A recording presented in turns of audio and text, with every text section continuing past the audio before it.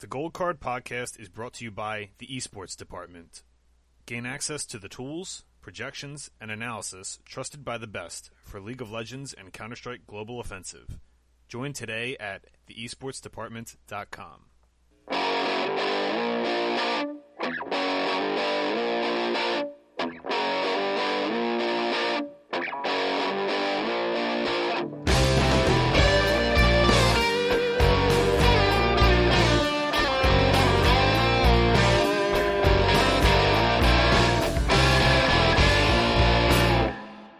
Welcome to episode 69 of the Gold Card Podcast. I'm one of your hosts, Vince Colati, at JackeyLove's. With me tonight, the usual crew. We have John George at the Sports Plug. How are we doing, everybody? Josh Roberts at Roberts number 49. Good evening, y'all. And Chris Chung at Prime LOL. Hello, folks. All right, so getting toward the end of the regular season. This is actually the last week in China, Europe, and the LCS. And then the LCK has one more week to go because they started late. So getting toward the end of the regular season, we've got a whole lot on the dock tonight. We've got a couple news items to get to. We're going to hit these, this last week of the regular season for these leagues, talk about playoff pictures. We've got listener pick of the week and our pick of the week, and then we'll get into the slate and we'll be good to go. So let's do some news first, right? We usually open with news. Let's open with that. So I think we'll just shorten and sweet first. So Worlds is going to be in Shanghai. That got announced a couple days ago via ESPN. I think Emily Rand reported it. So they are officially planning to have Worlds in Shanghai in 2020. And then, let's see, from September 25th to October 31st. And they're going to try to do like a bubble system, potentially, like they're doing for the NBA right now. And then I think they said 2021 will also be China, if I'm remembering correctly. But it's going to be like the full country tour. Yeah, I'm pulling it up right now. That's what it is. So, yeah, not really a surprise, right? A little bit sad. I kind of wish we could get it back at North America, in one of the next couple of years. Just so I'd really like to go there, but I'm not sure I'm going to travel all the way to China to do it. So, yeah. But it makes sense. I guess we'll keep it along the same lines. So, also in China this week, we had Bilibili. Actually, this was earlier today. Bilibili signed an exclusive streaming right to the Chinese audience. So this isn't going to affect Western viewing at all. But for those that don't know, the viewer base in China is ridiculous. Like, it's bigger than everywhere else combined. So the article I read didn't have a price tag on this, but I would assume this is like, it's got to be a boatload of money to get exclusive rights, because there are... Like, China has, the East in general has way more streaming services that we basically have Twitch and YouTube, right? Like, it's pretty much a monopoly in the rest of the world. It's like Twitch just owns everything pretty much. And, you have some stragglers here and there doing their, Mixer and Facebook and YouTube and all that. But it's the space is dominated by Twitch, right? So imagine getting like a Twitch level domination of the market, but for a market that's like bigger than the rest of the world combined. Basically, it's kind of crazy. So good for Bilibili. I kind of hope we hear the numbers on this, because it would be great as a marketing tool when companies ask you, like, when you're talking to companies about esports. I'd love to be able to tell them what the viewership rights for League was worth, because I bet it was more than the NFL in the United States. Yeah, I'd be willing to bet that, like, straight up. Yeah, I'm pretty sure it is. And if you could go to companies and say, like, look, man, this is what these rights are worth right now. Like, imagine what they're going to be worth in the future, et cetera. Yeah, so I hope we get the numbers at some point. Yeah, and Bilibili's a pretty established platform over there, so it's not like they're like the new kids on the block or anything, but kind of like cementing yourself in that way is a pretty big deal. I didn't get a chance to look at. I'm sure there's like stock influences and stuff like that. But so that was keeping it in China for that second item. Any other comments on that, Chris? Josh? Had to be a boatload of money, right? It's got to be like, I'm trying to think, because Amazon bought Twitch it was like $1 billion straight up, right? I don't remember what the numbers were for that. It was a couple years ago, but like they bought, it was like a lot of money. Mm-hmm. That's buying a whole platform, so I guess that's different, but I don't know. Had to be just the exclusive streaming rights. It's got to be a pretty big deal. So, Riot's taking a week off after this patch. They made a big deal about announcing this. I don't know if they're just trying to appease people or what, but like, I don't know. I'm for it.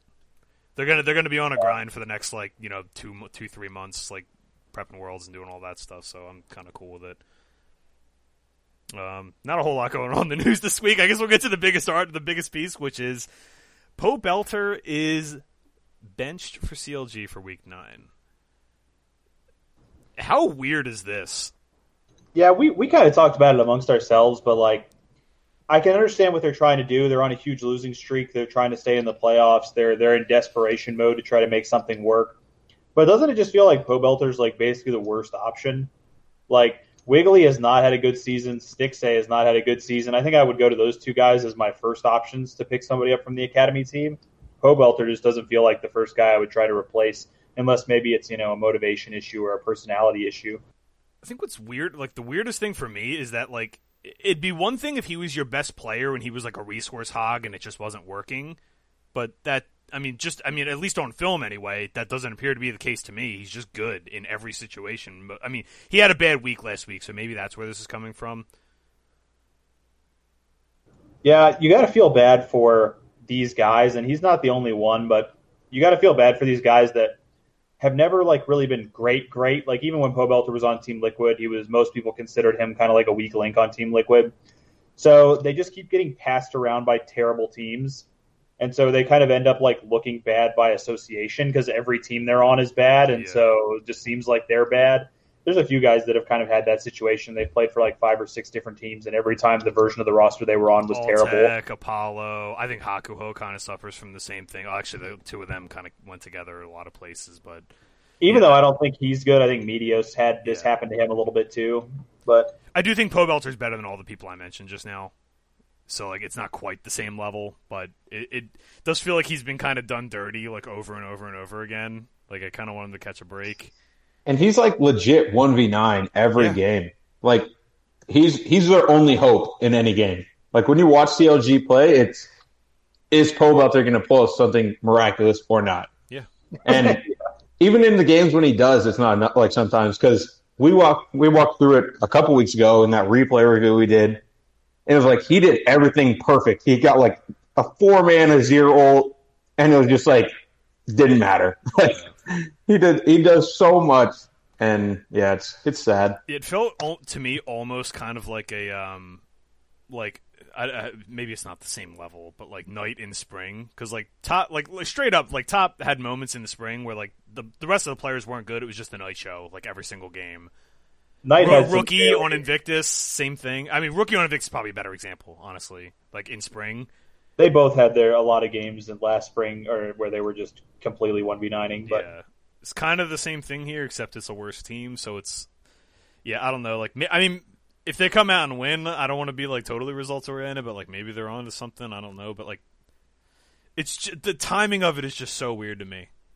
If you were on maybe this could have happened last week. When you could have maybe salvaged, if they win 2 games last week, all of a sudden it's looking a lot better for them, right? Yeah, to me it's legit crown shot in spring. Yeah, it's if he doesn't go nuts, they're not going to win, and that's kind of the case now. But they're winning more. But that's what it is to me, and it's the same thing. Like John was saying, the team is bad, so they're just oh, we're bad. But it's you have a good player, and to effectively blame this on him, which is how to be perceived, regardless of. I don't think they think that. Yeah.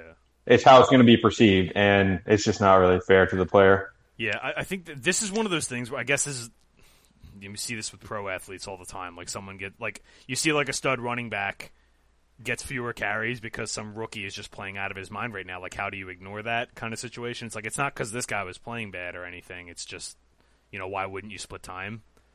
And everyone just always perceives it as oh, this guy's falling off, or oh, he's not as good as this guy, or whatever. It's I don't, and I doubt that. I doubt CLG see it that way. I think this, John, you said it best. I think this seems kind of like they just want to mix something up for the sake of mixing it up. Maybe a different voice leading everything could be better. I assume he's the leading voice on that team, but I could be wrong about that. I don't know. Yeah, weird move, Chris. What do you think of this one? Yeah, all this talk about blaming it on Poe Belter, I wonder, didn't they at the beginning of the split announce that Win was going to start over Stixay? And nothing came out of that, and now they want to blame this on Poe Belter, which is ridiculous for the whole thing. But I don't know, CLG just as I've always hammered, and I think I talked to you on Discord about this. This team needs a full skill reset. Don't keep any of them. Yeah, we were talking about that the other day. Like they need to hit the reset button, I think. All right. Jeez. Not a whole lot going on in the news this week, which is kind of weird because it's the end of the season. But where do we want to go next? Where do we want to open this week? You want to do the West this week? Let's see. Where do we never start? How about the LCS? Yeah, let's start at the LCS. Let's just get the guards. It is week 9, so it's a little bit interesting. So Friday night, we have Team Solar Mid -177 against Golden Guardians +145. This should be given Golden Guardians' current form, this should be a pretty good match. This is much closer than I thought. I'm actually liking Golden Guardians here. TSM is coming off 2 hyped win. I mean, against Evil Geniuses, whatever. But against C9, they're probably coming from a high. Man, this is a juicy one. Let me think. I'll listen to what everyone else says, but I'm very much leaning on Golden Guardians here. Yeah, I'm definitely interested in Golden Guardians, but what do you guys think on this one, Josh? Do you even have to ask? No, never. I hate this team. I hate that they're doing well because I'm buying into them a little bit, but TSM's look too good right now. People will say jungle gap, but every game TSM plays is jungle gap, and it hasn't really mattered. Bjergsen's popping off, Caitlyn's back in the meta, and if you just ban Caitlyn away from double lift, then he can still just play Aphelios. So, I don't know. It seems like a really good meta for TSM. I don't really I think DeMonte versus Bjergsen could be a train wreck, personally, right now with Bjergsen's form. Before the season started, I'm just going to... Sorry, Joe, I'll let you get in a second. But, I'll just pitch this out to you guys. Before the season started, going into summer, what was our evaluation of TSM, right? Our evaluation was, generally, if Spica doesn't suck, they're going to be good. I don't know if, they're going to be league-winning good, but if Spica doesn't suck, they're going to be probably top 3, right? That was kind of our consensus general take, and if I'm mischaracterizing anyone, just let me know. But no, that's what I thought. Spica started off red hot, and then kind of dulled down a little bit, came back down to earth, and he's kind of just stayed at that level. But it hasn't been particularly bad. So we're kind of seeing that best case scenario for them, right? Yeah, I think they're looking pretty good now. I still don't know if I like them to be in the conversation to win the league. Maybe they're right, on the brink of being in that conversation. I think they'd probably be Golden Guardians here. I think -177 might be a little heavy-handed for the LCS. The LCS has just been, flip a coin type deal for the most part. But I do think that coin is weighted enough towards TSM that I might just hold off on this one. I can actually pull that up for you right now. So the LCS... it's weird. Favorites are 54 and 26. It feels like that. It feels like there's been more upsets than that, right? Mm-hmm. Yeah. But I think a lot of the upsets have just been gigantic underdogs. Yeah, 33% upsets or whatever is still pretty. That's a decent upset rate there. Yeah. It's not like Korea. Korea is 55 and 11. Anyway, so yeah, this is a weird one because I don't... This is it feels like an overreaction spot, right?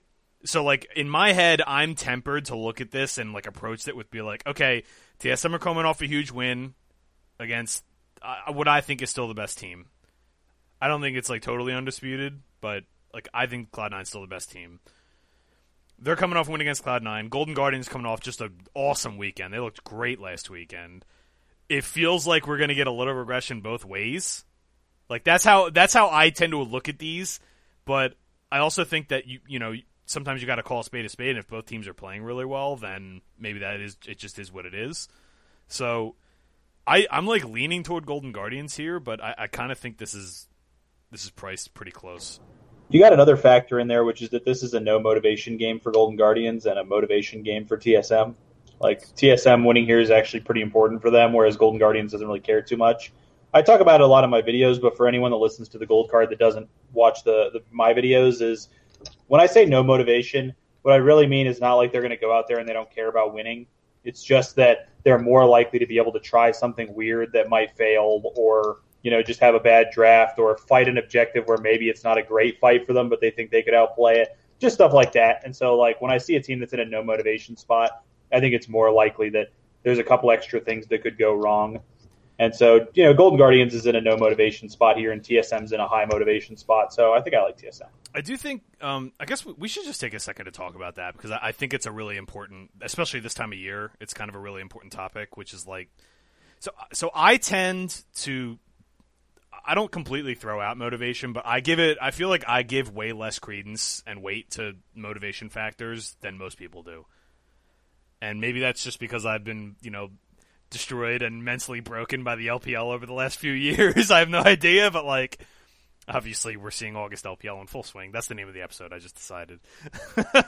But like, I think people tend to overrate motivation factors no matter what, like whether it's not a lack of or, extra motivation for.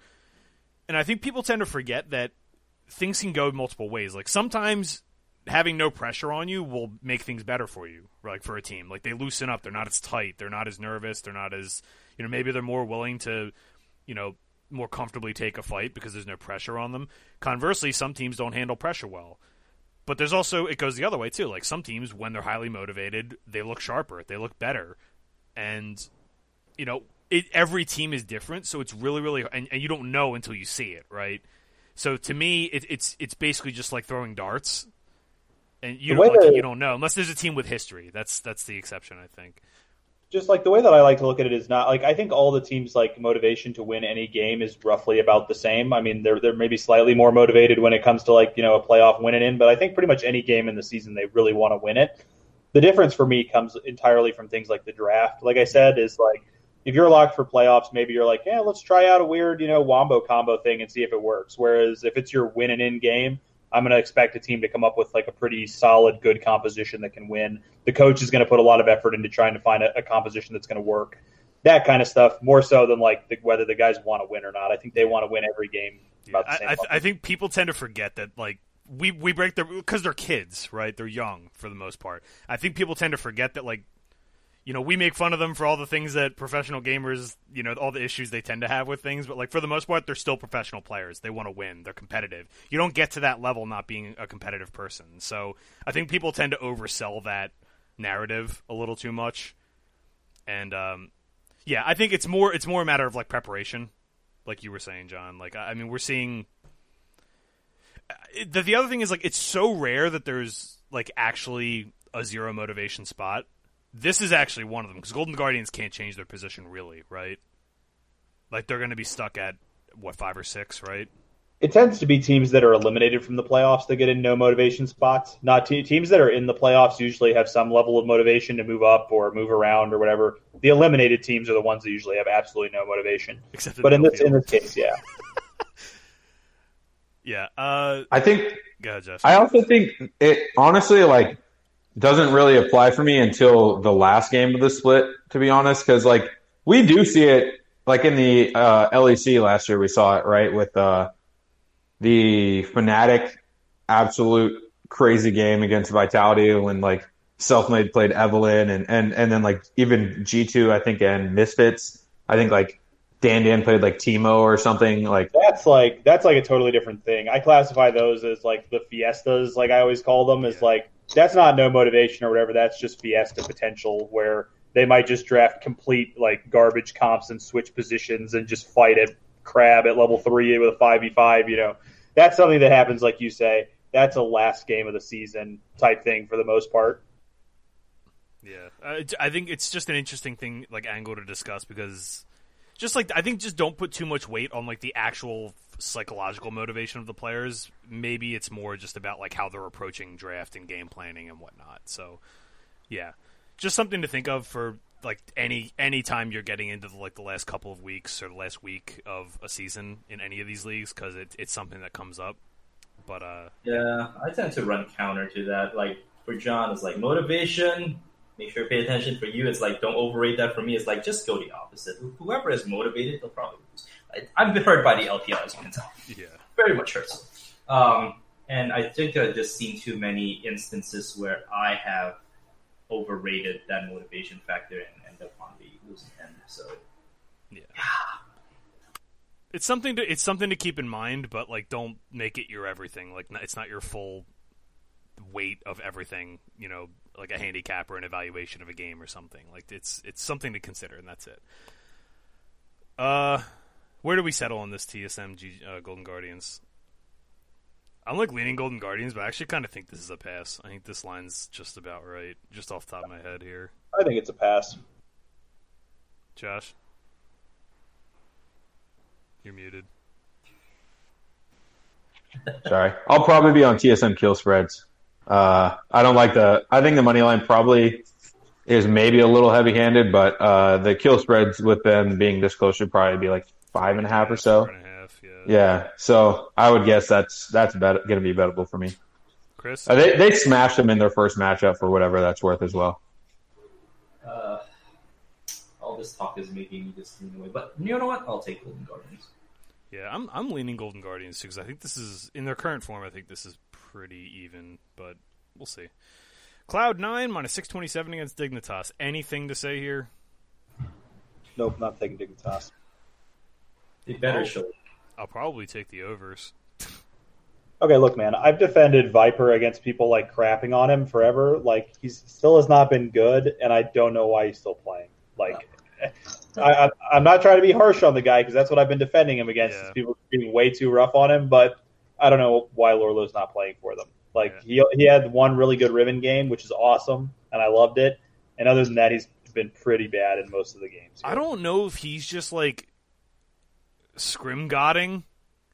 You know what I'm saying? Like, I don't know if he's just obliterating scrims, or like they think they're getting draft equity with him or something like that. But he did make a post on Twitter when they incorrectly did his stats on the broadcast, and he said that he's having a really hard time with nerves in the pro games, and that he's been a lot better in practices and scrims and stuff, and he's just having a really hard time with the stage games. I guess that makes some. I mean, it makes sense. Like now that we've seen that come to fruition, I guess, because clearly, like.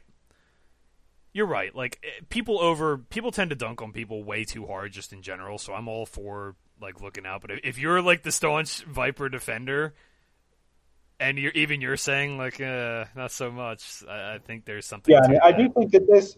Like, I honestly think that at the time when people first started like really shitting on Viper, he was one of the best like up and coming potential players in the league. Yeah, that had like a really high ceiling, and any team would have been lucky to have him somewhere on the roster. But I literally called it right when it happened, is if you start talking like that way about somebody, then they're going to start playing a certain way because they want to get that respect back. And it started happening immediately with him, and he's just been worse and worse ever since. And people are continuing to be rougher, and so he's trying more and more to be that way, and it's just been a downhill spiral. And that's exactly what I started talking about the first time it happened. So it's weird. He didn't dig his own grave. Like his own play dug his own grave. It's like the weirdest. It's like the weirdest thing, right? Like it's To me, he's just like a very weird player. Like, I don't understand what he's good at, honestly. Because, like, it doesn't make sense to me that he can dominate so hard when he gets his Riven, but he's, like, so inept on almost every other champion. I mean, he did – I think there was one game recently where I, like, said, oh, he finally won a lane. But, like, it's just so weird to me how he can be – like, it seems like there's nothing – that he's consistently great at, because usually those players are like really good in team fights or something, but I don't know what it is that like keeps him around the scene. You know, like just be nerves, man. Like it might legitimately just be nerves, because like he said, if he's having trouble with stage, like on stage, or like I guess like on stage in quotes right now, but like if he's having trouble in the actual program, again, like this is another case of don't define this dude by like what we see, because like he could be absolutely dominating in 90% of their scrim games or something like that. Like, he's just doing his job to a T, and then we see the 2 games a week. When he was an up-and-coming prospect, he was like a mini version of the Shy. He played, like, big carries in the top lane, and he usually crushed his lane. Occasionally, he got crushed in lane the same way the Shy did. But he also had some games, kind of like the Shy, where when he was forced onto something like Ornn, he looked pretty bad. But when he was on the carries, he generally looked very good. Yeah.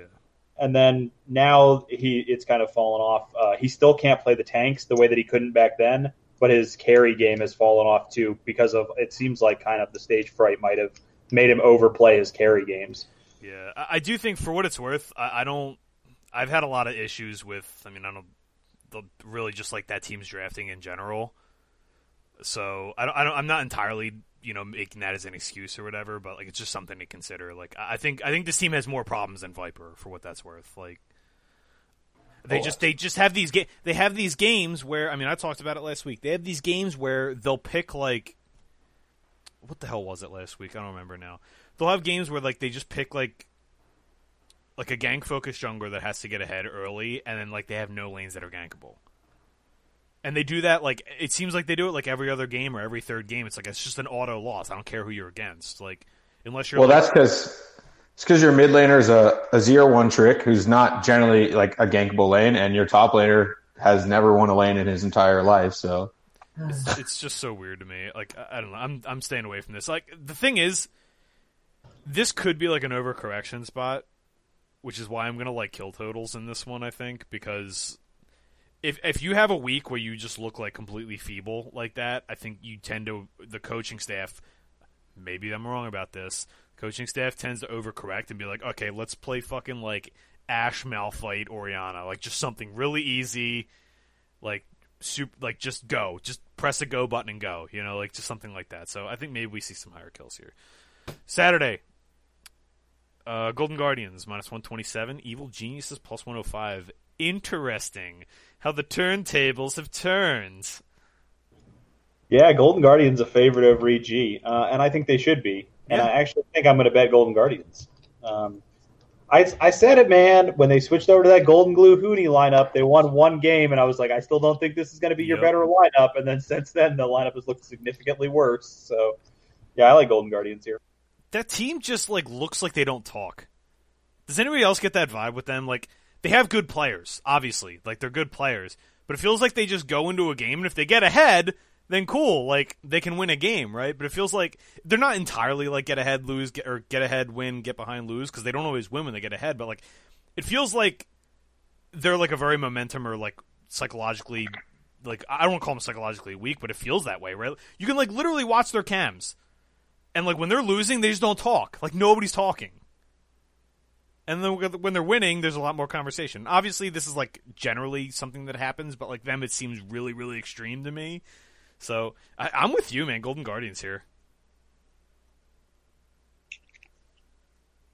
No love for EG. They did have one pretty good game last week. Yeah. I don't know. This team is just guessing right now. I don't feel like they have anything concrete of what they want to do or how they want to execute it. They know what they want to draft. That's been consistent. They know what they want to draft. Just the execution is just terrible. Is the best way to describe this team. It's like, I don't know. Like, to me, I said when I was talking about the TSM Golden Guardians game, I said like the jungle gap like is probably existent but doesn't matter. In this game, I feel like the exact opposite because I just don't see an out to where EG can really overcome it. Honestly, Bang's never just going to stomp his lane. He's not that kind of player.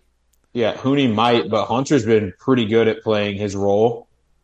So I just feel like the jungle gap's too big here for them to really do anything. I think Closer and Demonte have been like kind of nails the last couple weeks. Like they just got when you watch a team like they just got it at the moment. Like I don't know if that's gonna last, but right now they just have it. Like they're just super confident.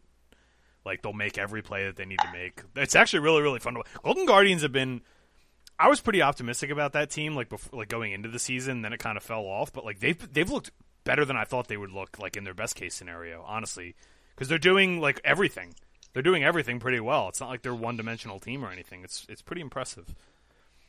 I'm on Golden Guardians here. I'm done with EG. Like it feels weird that you're like laying money with Golden Guardians, but like I really do think that EG just like don't know who they are. That's what it feels like to me. Yeah, I'm seeing a lot of swagger and confidence from the Golden Guardians. I like that bet here. Especially in a best of one. I just like that a lot. Team Liquid, -518 against Immortals, +383. Immortals kill spreads. I'm just going to tell you right now.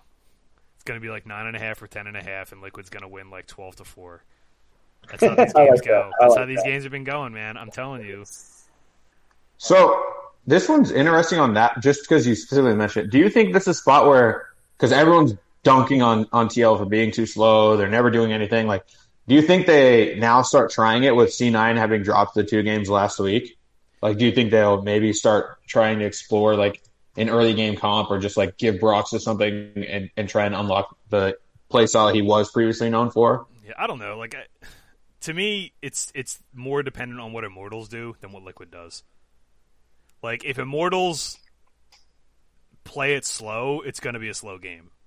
Like, Liquid are just going to take their advantages, like, regardless of what they draft. This is the thing with Liquid is, like, it seems like regardless of what they draft, they play the same way, which I don't have a problem with, but, like, you know, from a betting perspective, it's like, okay, like, they just almost never, like, they will smash people they T1 smash people. They're just like T1, where every once in a while they'll have a blow-up game, but for the most part, their, like, stompings are, like, a 3K gold lead at 20 minutes, and they win 12-4, 14-6, you know, like, you know, 12-2, like those kind of games, right? Where it's more about, like, they just don't. The good thing about them is they don't give you windows back into the game.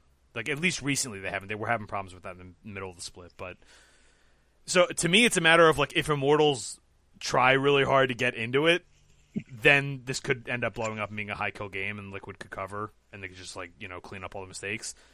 If Immortals just do what they've been doing, which is just like, listen, we're scaling no matter what. That's kind of what Immortals have been doing. Then it's just going to be a slow and ugly game to me. So, I don't know. I'm probably going to be on Immortals kill spreads because I think there's, like, more outs to that happening than the other thing happening. About the 2 games up point, I don't think Jet's going to mess around. Like, I don't think that's what they're thinking. Maybe if they win this game, then we could look for them to do that on Sunday.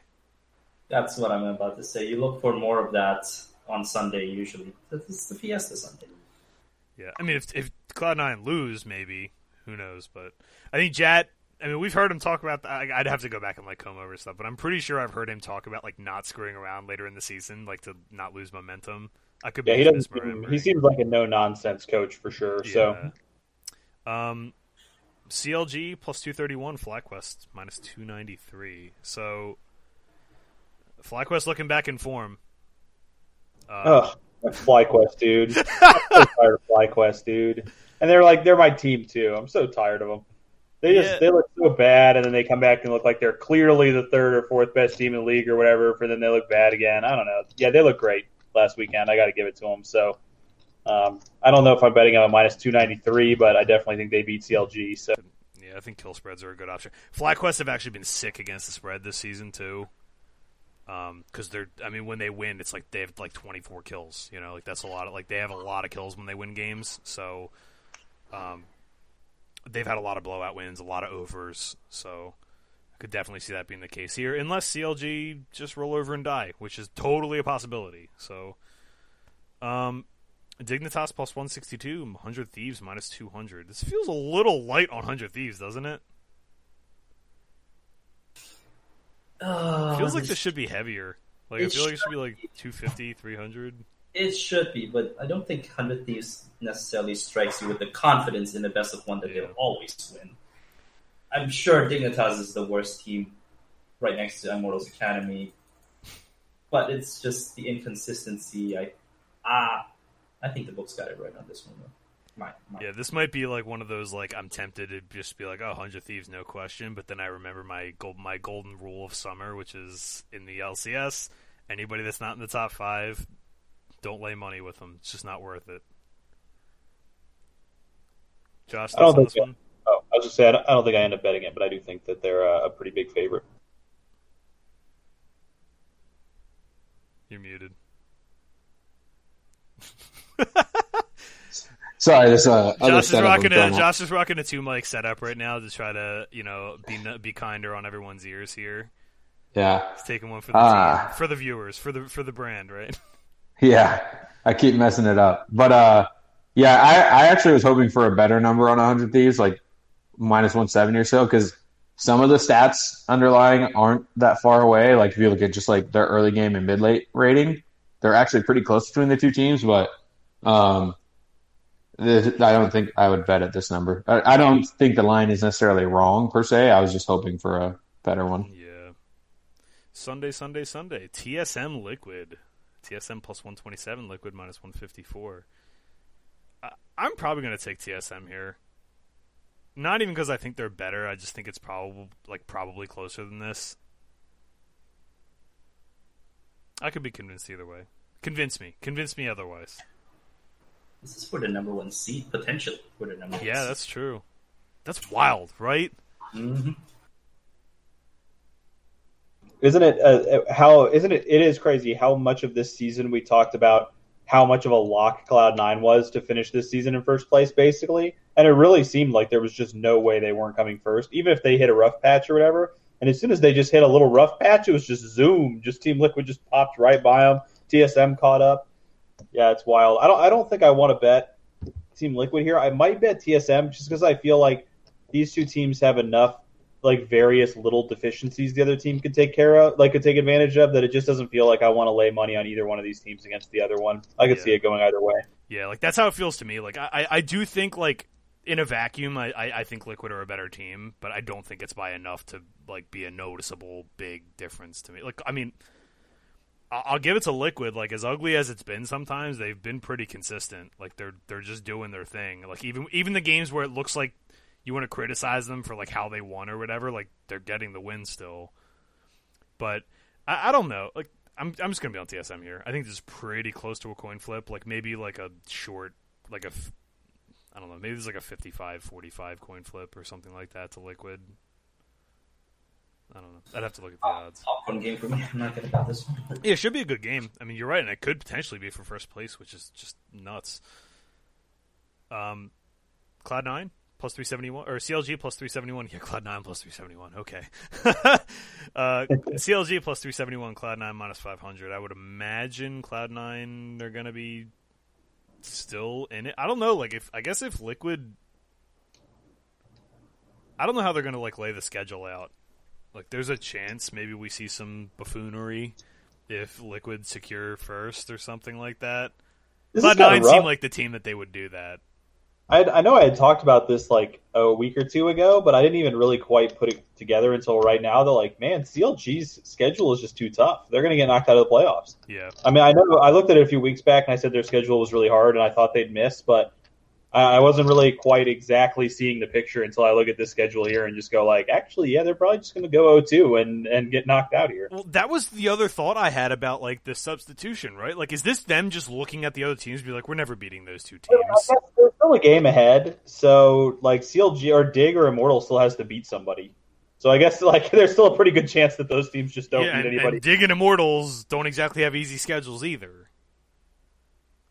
Maybe they're just betting on Dig and Immortals not beating anyone? How arrogant would that be? As the 8th place team, you're nah, dude, we're good, we got it. That would be so funny if we found that out. We'll never find it out, but Cloud9 here, right? Probably kill spreads or something. I don't know. I have to look. Evil Geniuses laying 144 against 100 Thieves plus 119. I called dibs. You did, and it went up. Yeah, we called it. Yeah, this is the easiest pick of the week I've seen in years. Thieves, right? Yeah. I mean, all the way. These teams I would say are overall, just if we had a rating system, I think these teams are pretty close. But one of them is very confident and knows who they are right now, and the other one doesn't know what the hell they want to do every game. So give me the confident team. If they're similarly rated, and I would, even if that wasn't the case and they both kind of looked like they were faltering a little bit, I would take the plus money here. It's just an added bonus that 100 Thieves, even when they're losing, they at least know what they want to do and they're confident about it. So I like 100 Thieves here. I do too. This next one's funny though. It's gonna make for a really funny last game of the season. Yeah, Immortals plus 238, FlyQuest minus 303. There's a super legit chance that going into this game, it's going to be Immortals playing for their playoff lives, possibly. Which is wild to think about, too. Because they actually have a 1-1 record with CLG. Oh, so no. If they tie CLG, then there's going to have to be a playoff. And there's a pretty good chance that going into this game, FlyQuest is going to have nothing to play for, and Immortals is going to be playing for the miracle shot at making the playoffs. And they probably just get their dreams crushed by FlyQuest, but it's funny that this could be a an actually exciting last game of the week, Immortals versus FlyQuest. Just something to note, competitive integrity aside, FlyQuest could essentially choose who they let into playoffs here, right? Potentially. Yeah, they could decide they could play something a little bit weirder here and maybe give Immortals a better chance to win. I mean, they're not going to throw the game, but they could definitely mess around in this game a little bit and play something a little bit more for fun. Just cast sub in MLXG, Starting at top lane for FlyQuest in place of Solo just for this game is the fish tank, and that's. Wait, didn't you guys hear that FlyQuest signed Wei Yan this week or no? Oh no, I didn't hear that. Was that in the news? Oh, we didn't discuss that in the news items, Josh. This is the most waste of time aside for our podcast. But is there any players, Vince, in all of League history that you would legitimately just pay money out of your wallet just to watch him play another game? I would pay $20 right now to watch MLXG play another stage game. I just love MLXG, dude. I just want to see him back. Yeah, I'll put $20 down, especially if it's a Worlds game. I'll pay $50 to watch MLXG at a Worlds again. Mad Life. I'll never get tired of watching Score. I think he's one of the best players of all time. Just in terms of weirdness, the entire Moscow 5 team, I would pay to watch again. And you put the whole team together? Oh yeah, dude. Can we crowdsource this? Well, some of them are still playing. So I can't even say that. So, yeah, I don't know. This is going to be waiting to see the implications, and this is probably going to end up being a stay away because I think I'm going to end up betting Immortals, and it's probably going to fail, but I'm going to end up probably betting them because I'm guessing that they're going to be highly motivated. Over. Take the over. Oh yeah, the over. Yeah. Take the over. Take alternate overs. There's a good chance this is one of those was it Vitality and Fnatic last season had the 60 kill game or whatever, just goofing off. High potential. I kind of like Immortals here either way, actually, because FlyQuest kind of play right into what they're doing. Because if you think about Immortals right now, all they want to do is get Insanity to 3 items, and he's one of the he's one of the best team fighters in NA, I think. Honestly, he's go-ups. Yep. He's Dollar Tree Power of Evil. Honestly, yep.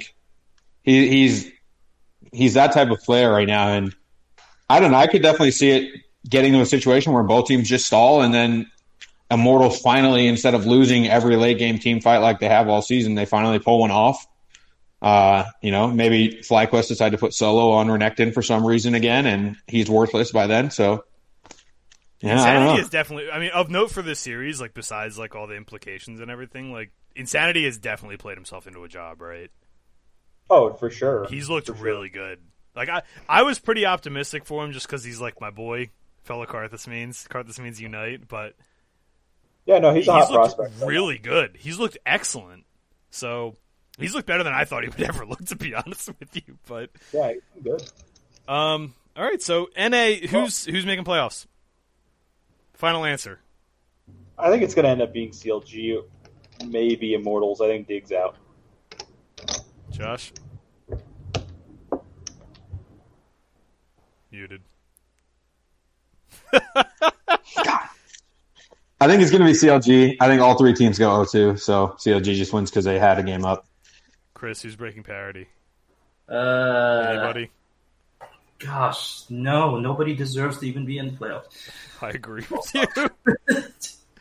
Can we petition to change the playoffs?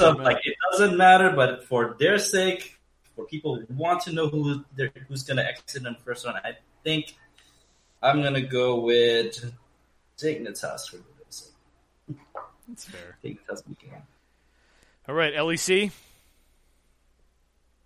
One more waste of time question.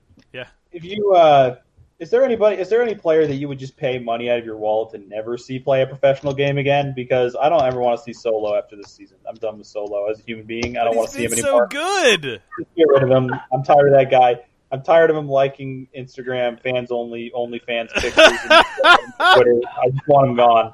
I'm done with Solo. Player I would. My wife walks by when I'm on Twitter sometimes, guys. I can't have these Solo OnlyFans pictures. Player I would not want to see again. Jeez. It's probably... Honestly, I hate to say it. It's probably Mickey. I'm done with Mickey. I was literally just gonna say Gelatis is Mickey. I literally almost said it right before you when you were pondering. He's not good. He's just not good. How did he get a job? I need to know. Who does he have pictures of?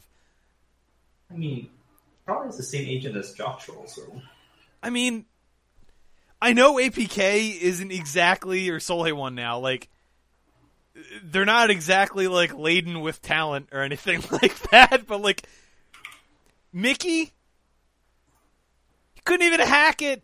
I mean, the LEC has good mid laners. I don't want to say like he couldn't even hack it in like a weaker league or whatever, because the LEC is pretty good. But he's very clearly not good, right? Like, that was... I don't know. I don't get it. Mickey, I mean, I'm kind of tired of the Ixu just narrative street that everybody thinks he's good, and he's just not. He's creative and smart. I'll give him that. He's smart. He's got old man game, but he's not good. You don't have the chops anymore. That whole APK team, I just want to get rid of. APK is the new Victory 5. I hope they bring in a bunch of rookies next split, and they just trounce everybody. I don't even know if they survive franchising. No, I mean, they're not going to... I don't think so. They're not going to be... I mean, they're going to have to... I'm sure they'll like change ownership or something like that. So, yeah, I don't know. Interesting there. LEC next. Any objections? All right, cool. Let's do it. Vitality plus 200 against Rogue minus 278 on Friday to open the day off. Just a heads up to everybody, the Sunday games are currently off the board, obviously because of the playoff implications. If your book has them posted, I would just be cautious about them.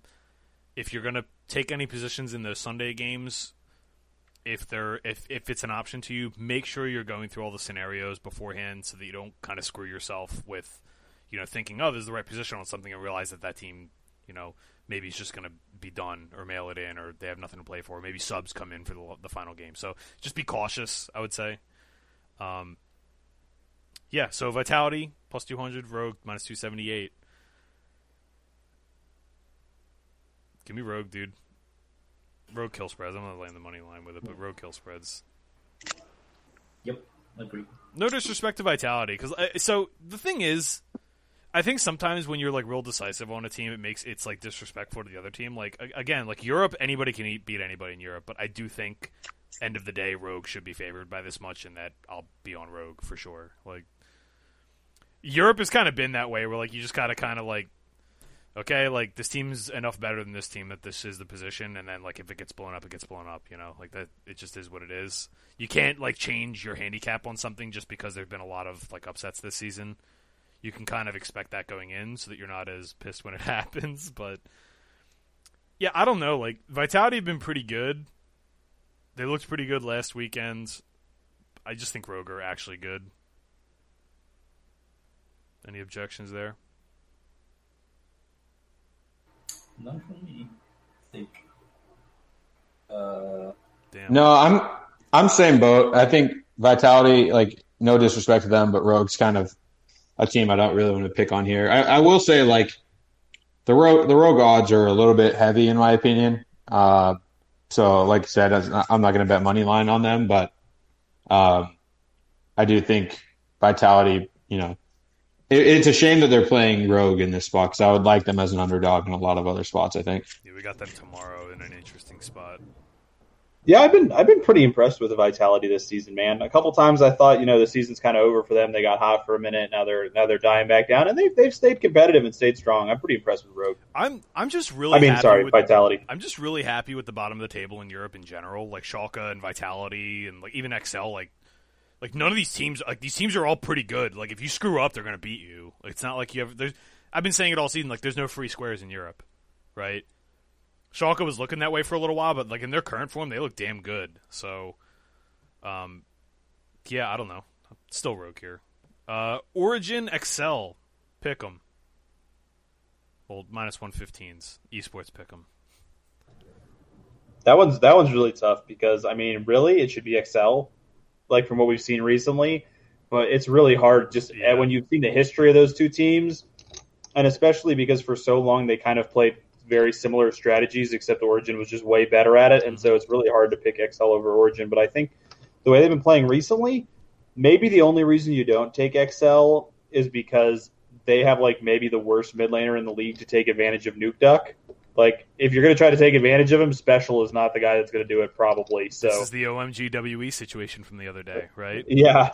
Where it's like, okay, like both these teams, like their weakness that you're supposed to exploit is like the same on the other team. So it's like you end up with the Spider-Man meme, and then eventually some shit happens one way or the other, and that's that, right? Like, I think this is appropriately even money for what that's worth. I'm going to be on Origin here. Yeah, I think I might just stay away from this one, to be honest.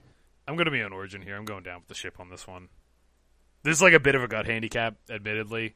Like, it doesn't, like, you're right. Excel's the one that makes sense to play here, but I think Origin are going to clutch this one out and at least try to make some kind of run here.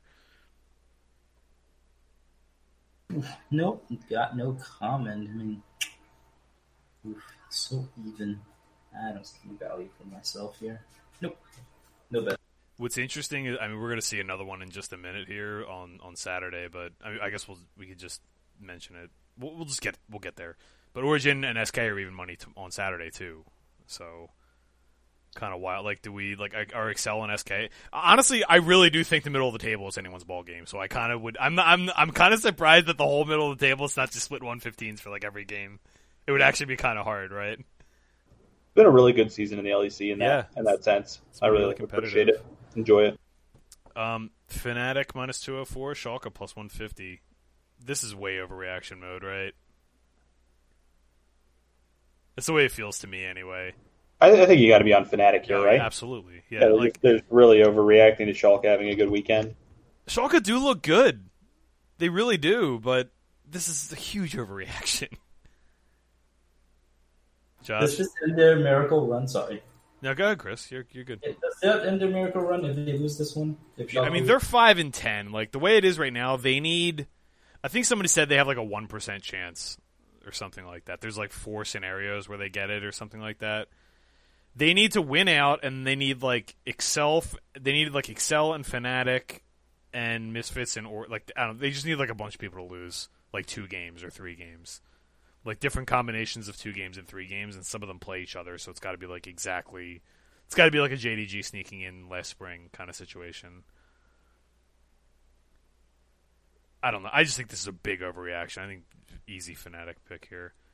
I also think the meta is going to be in a better place for Fnatic too, like moving forward. So for me, it's like I actually hate this spot because I'm like a person that believes in sample size for the most part, but like it's really hard to ignore what Schalke's been doing. Yeah, like they look like a whole new team. I mean, their past 4 games they've beaten Origin, Excel, G2, and Misfits, and like those are all 4 teams that are competing to be in the playoffs. Like, I don't know. Pretty decisive too, for what it's worth. I think like is pretty close, but but it's just hard, and especially with how Fnatic's been playing. I mean, they're sort of close. Like if you just look at kind of like the past couple of patches, they're sort of close in the key metrics. So it actually makes me kind of want to lean Schalke, but like it feels so disgusting. But honestly, like I could see it. I mean, and can we take a second, like Gilius? Holy cow! Yeah, you want to talk about someone redefining their entire career? By the way, I don't know about that, man. Like he's always been this kind of player. He's just running hot right now. And don't get me wrong. Sometimes you just need a guy that's like that, right? MLXG was like that, right? Like sometimes when he's on, he's on. He just has it, right? Like every league has these players, right? Cuvée in the LCK. Cuvée looks like he's a nobody, and then like it seems like every year in all, it hasn't happened yet because he's not playing right now. But it seems like every year in like late July or August, he just turns into a god for like 3 weeks, and then turns back into a pumpkin for the rest of the year. It's like he's a werewolf or something. It's wild. So, I mean, Gilius, but I do think it's like a whole team thing. But maybe, did you hear the post-game interview they did with, I think it was like Zazie, and then like the next day it was him? Where Gilius was talking, he was like, yeah, everyone else is just kind of like, no, let's just like play slow and steady, and if, whatever happens, happens. And he's just like, no, we're going to fucking win this game right now. Let's go. Get on my back. So, yeah. I mean, I don't know. To me, it's just like, at least people are listening, because from everything I've heard, actually heard Young Buck, was he the former Fnatic coach? That's his name, right? He was talking on he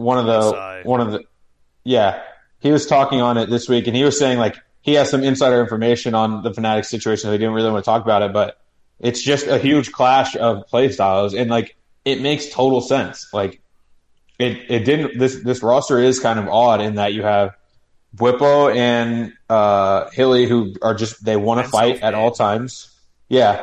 Well, I feel like Selfmade's kind of like a middle ground between the two, but yeah, they're just trying to find any engage at any time, regardless of if they're at 20% HP or 100% HP. And then you have Reckless and Nemesis, who are more just like only want to take great, 70% high fights. Percentage plays, yeah. Yeah. So like, I don't know, against a team like that, if you have someone that's just decisive in the team's following, I could definitely see it. And right now, like, can you really say Fnatic's mid jungle is stronger than Schalke's? No, right now, I can't definitively say that. That's what I'm saying. So, like, to me, I kind of want to take the positive odds. I don't know. It feels disgusting, but I may end up having to do it. I don't know. Yeah, maybe I'm giving too much credence to pedigree here, but like, I really do think like Fnatic are in this position, and they've been playing like toward the bottom end of their outcomes, like still, like they haven't been like completely stomping people still. And maybe I'm delusional, and this team's just not that good. But I look at a team like this, and it's like, if anything ever just like clicks at all, they're like in contention to win the split. That's the way it feels to me. We've seen a trend in all the leagues. There was a team or two in basically every league that started out the season really dominating, and then we got to this middle of the season or late middle of the season point, and the patch changed a little bit, and the meta changed a little bit, and all of them started struggling a little bit. And we've also, in every league, had teams that were kind of struggling early, and then picked it up at about the same point that those other teams started to fall off. Fnatic kind of mirrors TSM to me, and I think they're one of those teams that is starting to pick it up as we get to this point in the season, as opposed to like Cloud9. I think Mad Lions is not looking nearly as good as they were at the beginning of the season. They still look very good, but a little bit, but yeah, not as good. And then you saw Top Esports in China has fallen down a little bit from where they were at. I think every league has had some teams that were kind of middle of the pack and struggling a little bit for a long time, and they're all starting to pick it up. And I put Fnatic in that category. Yeah. Go ahead. I would kind of push back on that, honestly, because like Fnatic hasn't, like, they're 1-3 in their past 4, and then the 2-0 week before that was 2 games that was like barely wins. And I know, like, we don't, like, I even said it, like, you need to give teams credit for doing that, but like they just haven't impressed me. And like even in their loss to G2, they just looked like worthless. Like they're just not doing anything good, like notable to me. Like they looked kind of pathetic this past week against Rogue and G2, and I know those are 2 good teams, but like these are teams that Fnatic needs to be competing with, and we're just not seeing it. To me, like that's where I'm at. I've been a pretty big on that side too. Like I think they'll bounce back, but like I don't know. It just seems like there's something we don't have access to knowing that's just causing a big issue on that team. They just seem off. This does feel like Schalke is weirdly one of the last teams you'd ever want to face right now as Fnatic, right? 1, because you're expected to beat them, right? 2, because they're just hot, like they're just feeling themselves and they're confident right now. And a team with like, I don't want to say they have nothing to lose, but like realistically, they're not getting to playoffs, right? Like for all intents and purposes, they're not getting to playoffs. So a team that's playing loose and confident and has nothing to lose, like that's terrifying as a team in like a borderline must-win situation. Like that's like you would almost rather face another team that's also in high pressure, because then you get like the whole like, okay, we have veteran players and like that's an edge you have. We've been in this place before. Like you don't want to face a team that's like, yeah, whatever, dude, we got this. Like that's the last team you want to face.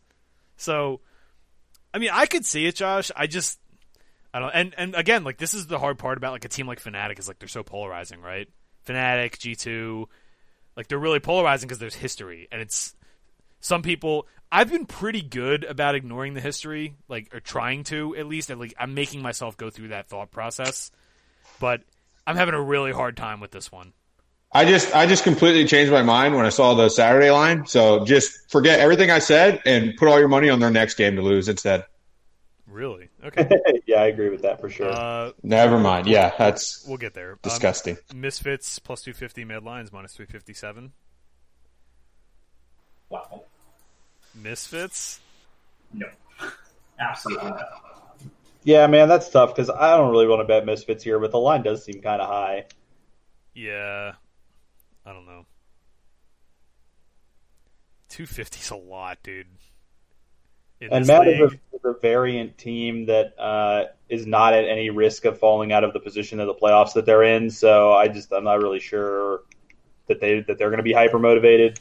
Doesn't Mad seem like a team like Invictus where they go a little probably too far just go off the in deep anyway. end? Yeah, they go a little too far off the deep end, and like they're too happy-go-lucky for their own good sometimes. Yeah, I could see taking Misfits plus 250 here. I'm not sure if I'm going to or not, but I could see that being a reasonable bet, given especially the circumstances. I could also see Mad just obliterating this game like 25-4. So I don't. Yeah, that's the other thing about Mad is they feel like G2-esque in the sense that like even if they do go too far, they might just smash you into the ground and love every second of it. Yeah. So and those, I mean, it makes them fun to watch. It's kind of like Damwon right now. It's just like at some point they're gonna. It's like okay, well I guess they're not gonna get punished at any point. So. Yeah, this is a weird one. Josh, Chris, what are your thoughts on this one? Like, just purely value. Like, this number's too big to not bet Misfits for me. Yeah. The implied odds, I can't do it off the top of my head. It's like whatever. Yeah, 1 divided by. Yeah. That's just way too low in my opinion. It should be 28.5.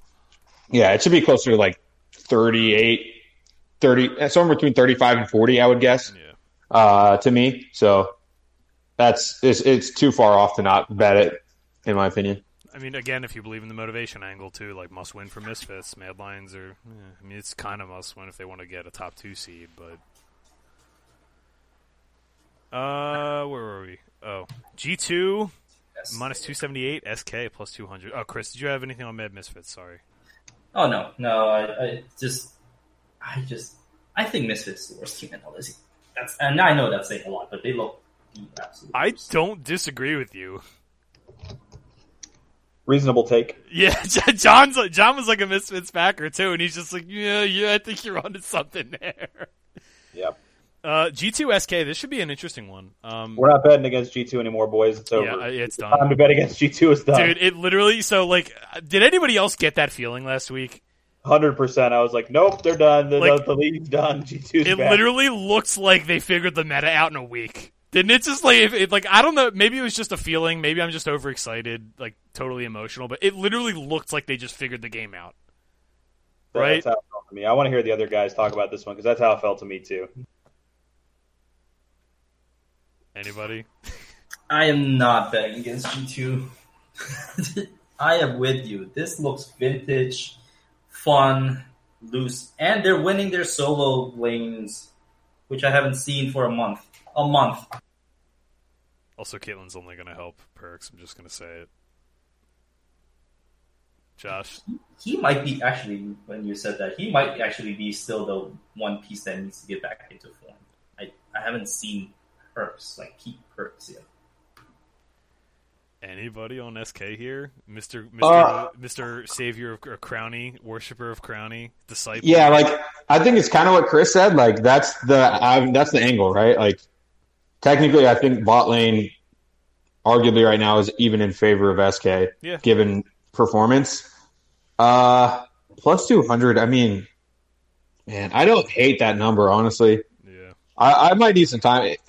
Maybe if it moves towards G2 a little bit, I'll come in on SK, because I do think, like, 33% chance, like, feels about right, but, like, if you look at just actual results, it doesn't, you know? Yeah. So, like, I don't really know how to like, wrap my brain around that. I think G2 are a perfect case of, like, this is like a good example of just having to be, like, you know, qualitative, right?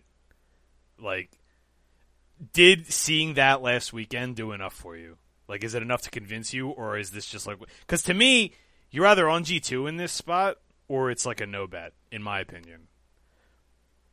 Just because of, like, how... To me, it seems like they solved so many problems in, like, a week. If it wasn't the fact that they had like this whole litany of issues, right? And they came in last week, and it was like a really clean and polished game plan, and they looked good. I was like, oh, well, I guess they just figured out Season 10. Or they figured out 10-16 or 15, whatever it was. Like, they just figured the patch out. Because they haven't... That's been the problem with them all season long, right? It was like they're still trying to do, like, old G2 stuff. Like, stuff from spring, which is, like, kind of okay still, but it's not great. And we talked extensively about it last week, how like they've been kind of like they used to do this thing where like they would just tool you around long enough to actually outscale you, right? Where like they were really good at trading like kills, like they would skirmish you and trade kills for something, and they would keep the game close enough like within striking distance, and then they would take over at some point. That's what G2 do, right? And then every once in a while they just run you over anyway, even when they shouldn't. And it wasn't happening for them. And now it looks like they've made a concerted effort to like play the stuff that's good. So I don't know. Maybe that was a fluke, but to me it looked like intent. So yeah. I'm kind of. Yeah, I think this is probably the reason I'm having the reservations is because like that. I don't know. To me, and maybe you guys don't feel the same. That SK win over Rogue was like insane to me. Like that was super impressive to me to see a team be able to do that too. Yeah. Rogue is a team that's just dominated teams from like in the early game all split, and they did that to SK, and SK said, "We don't care. We're going to focus objectives." And like if there's one fault G2 have had, it's just they haven't been able to focus objectives enough. And like I don't know, maybe they just get a Cloud Soul and run into the base again. Like I don't know.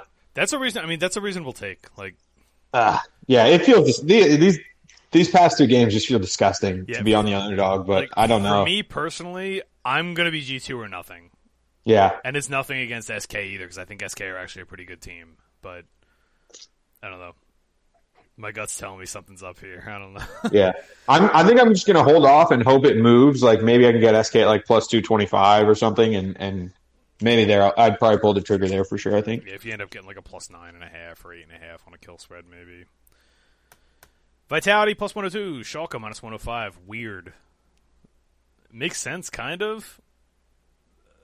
I kind of like Vitality here. Yeah, this whole day is kind of interesting. There's a lot of like lines that I think are very bettable. This is probably the best day of the week as far as betting goes for me, and I do like Vitality in this spot. Yeah, again, like as good as Schalke have been, as exciting as they've been, like I think Vitality have kind of like gone a little under the radar a little bit. I don't know if you guys feel the same way.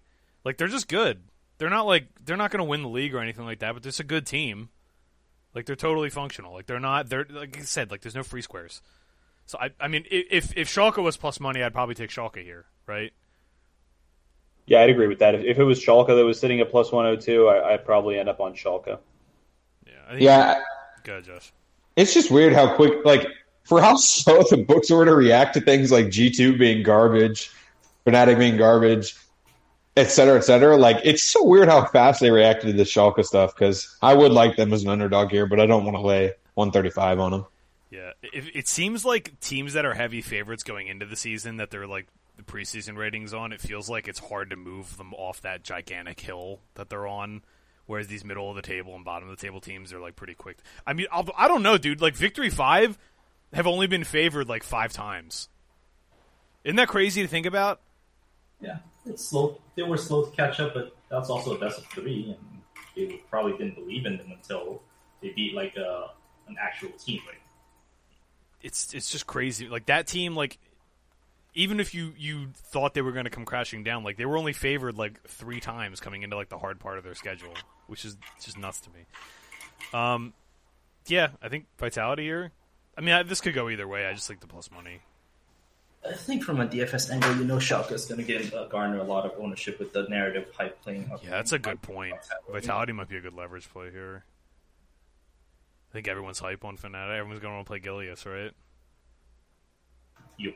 I could be wrong about that. I don't know. You guys want to talk about this one? Fnatic minus 222, Excel plus 164. Yeah, I think Josh is dead right about if you're going to bet against Fnatic this weekend, I don't think you bet against them on Friday. Against Schalke, when you can get better odds on Excel, makes no sense that Excel gives you worse odds than Schalke does. So, yeah, I'd much prefer to bet the Excel side here. Overcorrection, right? Giant, dude. Excel's been pretty good. Yeah, and Schalke like have been pretty good, but like not like they're not like 3 spots better all of a sudden, like. Just makes me wish that XL was playing Schalke this week. Big time. If XL was playing Schalke, I'm sure we could get, based on this, we should get plus odds on it, and I would just be slamming XL, but I'm probably just staying away from this one. I don't know. Maybe I'm too much of a fanatic truther, but I just think there's like so much like upward growth potential. Like if I keep saying it, but like if they're playing at this level and they're probably going to make playoffs still, that's like crazy to me. Especially when like there's like the league's been pretty competitive. So I don't know. Probably stay away from me. Origin Schalke or Origin SK Gaming. Sorry, Origin SK Gaming. Pick them -115s. Could make an argument either way. Is this the SK Truther spot, Josh? SK and Origin of all teams? I want to hear you guys tell me how much better SK is than Origin before I chime in to say the same thing. Man, I do kind of think you're supposed to be on SK here. Yeah, I think SK is the play, and I'm an Origin truther. SK are good. Trick worries me, man. I really wish their jungler was anyone that wasn't Trick, because he looked good at the beginning of the season, and then lately it's been like, oh, there he is, there's Trick. And so the rest of their team, I think, has been performing like super well, but I still worry about the Trick throw factor. I tweeted about it. I actually think Trick's like the very, like, I don't know. He's right there with probably like Arome for the most improved player of this split compared to last split. Oh, compared Obviously to last split, yeah, like, I'd agree with you. I would say that. I would agree with yeah. you. I just Obviously not compared to like peak form or anything, but yeah, I mean, I think he's been decent. Like, I'm surprised that he's had like a couple good Kha'Zix games and like stuff. I thought he was like an all-star in the first like 4 weeks of the season, like it's just unbelievable. But then lately it's like crept back in a little bit. I feel like. Yeah, I can see it a little bit. I mean, and last week wasn't great because I think he played like Kha'Zix on Friday, and like he just couldn't kill anyone because they just got too late in the game, and that always just makes you look tough because like you're playing an assassin, so you're literally just going. In his case, it's just going invisible and just jumping on someone, trying to one-shot him, and then like if he doesn't, he just dies, so he just looks really dumb, which sucks. But yeah, I don't know. I think he's been he's been a pleasant surprise to me. I thought he was just completely dust after spring. But yeah, I could definitely see that angle. I just like Origin just seemed mental boom. I don't know. It just seemed completely gone to me. The first game for these two was the first game of the split. It was an 11-11 SK win. SK win, baby. I'm gonna mute because there's a fire truck right now. So that was a big DFS day for me. But yeah, I don't know. I just think SK are the better team right now. I will say, like, I think Origin still have good players. Alfari's still good. Upset's been really good, but they just haven't been able to do anything. Like, I think their mid jungle just being so bad in the current way the game is played is just so terrible for anything for them to do. And I don't think Jack Troll's been good. I think it was purely honeymoon phase. Everyone was like, oh, hyped, and then they just fell right back into their funk. Yeah, I do totally agree on that. How many times this season have we seen somebody come in and the team wins the first game and everybody's hyped on it, and then they'll just like spend the rest of the split not being very good? Every region it's happening too. It's like I think the only like real exception was JackeyLove, I guess. I'm sure there's another one that I'm forgetting about, but yeah, I don't Zoom. Yeah, never mind. Zoom. That's another one, but yeah, it's weird. Like SK is definitely the spot here. Like everything logically says SK here, but and I'm probably going to be on SK here, but like quite frankly, it wouldn't surprise. Origin have had good games this season. So like it wouldn't surprise me to see Origin come out and win this one, but I do think SK is the side. Yeah, we should clarify that. I don't mean to say that like SK is like a lock to win here. I just think these odds should be like -135 SK even Origin or something to that effect. Yeah. Like they shouldn't be even money at this point in the season. Yeah, I think that's fair. I agree with that. SK were blue side for game one in case that matters to anyone. Doesn't particularly matter to me. I do think blue side's been pretty good this patch, if I remember correctly. It's just off the top of my head. But yeah, I don't know. Interesting. Misfits plus 238, G2 minus 345. G2E Sports. Big number though. Yeah, I'm not going to bet them, but they're. Yeah. Any Misfits backers? Anybody? Bueller? Is there what's the G2 scenario right now? Like, is there any way they'd lock it up on Friday and just have nothing to play for? So G2 are 8-7. If they win and SK loses, I think they're just in. I'm going to double check that. So if SK if they beat SK, because they play SK on Friday, so they could create a 2-game gap between the two, which would basically lock them because they'd be ahead of everybody at that point. Yeah, I mean, if they win their first game, they're pretty much got to be locked. I don't know if it's a mathematical lock. No, it is for sure. Is it? Okay. So yeah, because the other two, the teams that are trying to get into the playoffs only have 6 wins, so the most they can end this week with. Oh no, they could get 9 because it's a 3-game weekend. I forgot. But I think so. It might not mathematically be true, but I'm pretty sure G2 lock a playoff spot if they win on Friday, like that specific matchup. Actually, the problem with that logic is like you almost like GTA more if they're messing around, like annoyingly. Yeah, a little bit. I don't know. Yeah, I don't. I think I'd just prefer to take, if I'm going to take Misfits, I'd prefer to take them against Mad than G2. Just give me that extra 12 cents. Yeah, I think that's fair. Speaking of Mad minus 135, Rogue plus 102. Give me Rogue. I would have taken whoever was plus money here. I do think stylistically, this is kind of like the old Fnatic and G2 versus Origin kind of situation with Rogue, but Rogue has been more consistent, I think. Yeah, I just think Rogue is really goddamn good. Like, they're really good. It's a really good team. So whoever was plus money here, I was going to take. If it was Matt, I would have taken them probably. So yeah, it's going to be hard to have Matt on plus money for some time. But give me Rogue. I like Rogue. Yeah, and John, that's a good point. Like, they've just been more consistent.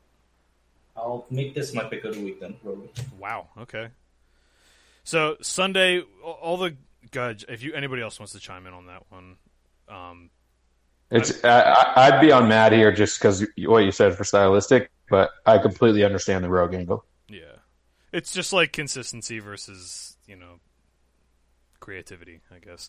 Not that like the thing is, I feel like Rogue. This happens all the times with teams like this. So like Rogue, I think are always mischaracterized as like being linear or whatever. It's like they're not. They do a lot of different things well. Like, just because they're not doing like the really weird outside the box stuff, they don't get credit for being versatile. It's like this weird dynamic that happens. Now, that does matter. When you show that kind of stuff, that's something that the other team has to consider. But I think generally people tend to, like, if you don't do weird stuff, you're not versatile. Like, they just have it in their head for whatever reason. But like Rogue are very, very good, and they do everything pretty like they're pretty well. They're very consistent. So. Larson, what about Larson for MVP? Larson should be the MVP. I don't think it's question. Right? Like, I don't think it's questioned, honestly. Yeah, that's how it felt to me. I don't know how you can make anybody else MVP. Maybe, I mean, Crown Shot's been insane. You can make an argument for some of the Mad Lions players too, I think. Which definition are we using? Like, most valuable to their team, I do think it's Larson. Yeah, see, if it's most valuable to the team, I think it's actually Crown Shot. The problem for me is that Larson comes like second to me in both forms. Like, if it's most valuable to your team, I think he's slightly less valuable to his team than Crown Shot. And then if it's, like the best player on the best team argument, I think it's like, should just go to Kaiser over him. So, like, that's where I struggle with to give to him, yeah. Or even, I mean, I don't even know if Larson's been better than Humanoid. Statistically, he probably hasn't, but I think Larson's been the best player in the league this split. Yeah, my personal take, and maybe this is just it's biased because like how he plays, but like Larson is playing old school League of Legends good enough in modern League of Legends to be the best player in the league. He's like doing the Knight thing. He's doing the Knight thing. Knight does this.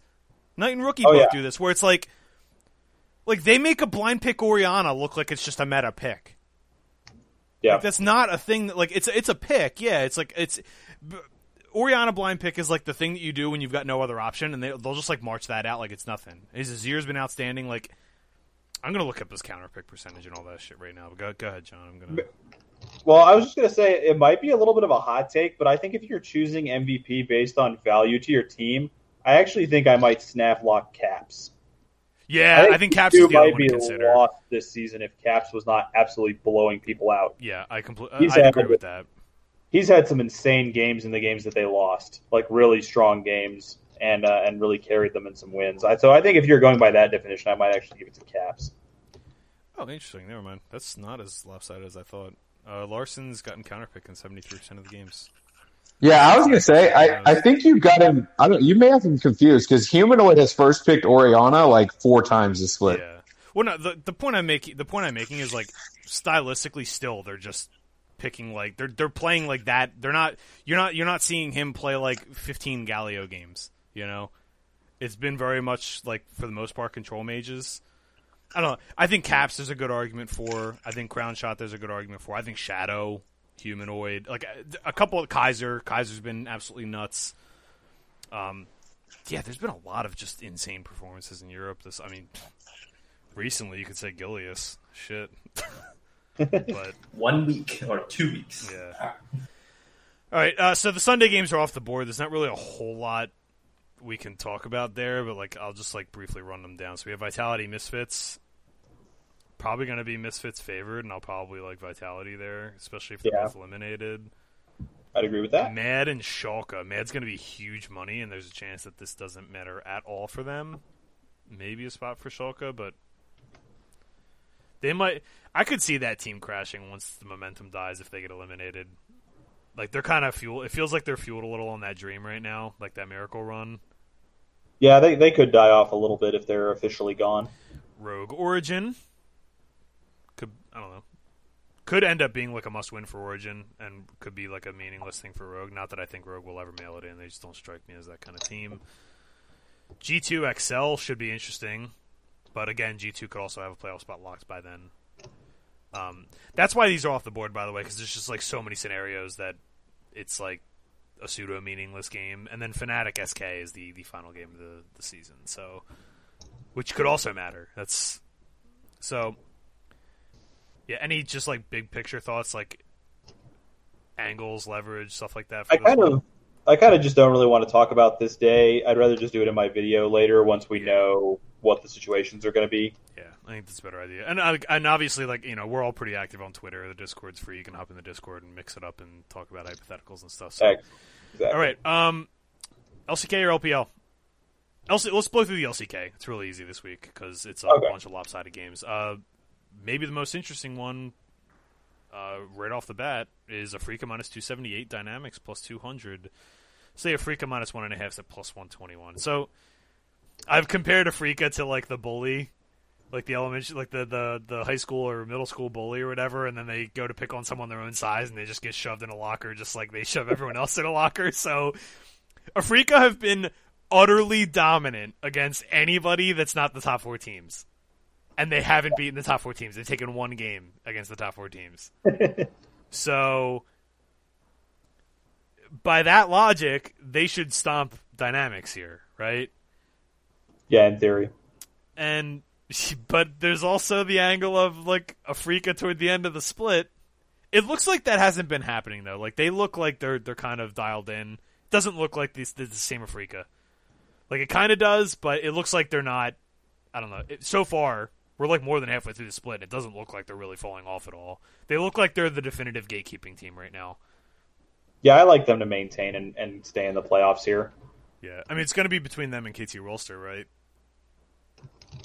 Yeah, them and KT, and I think they're going to hold on to it.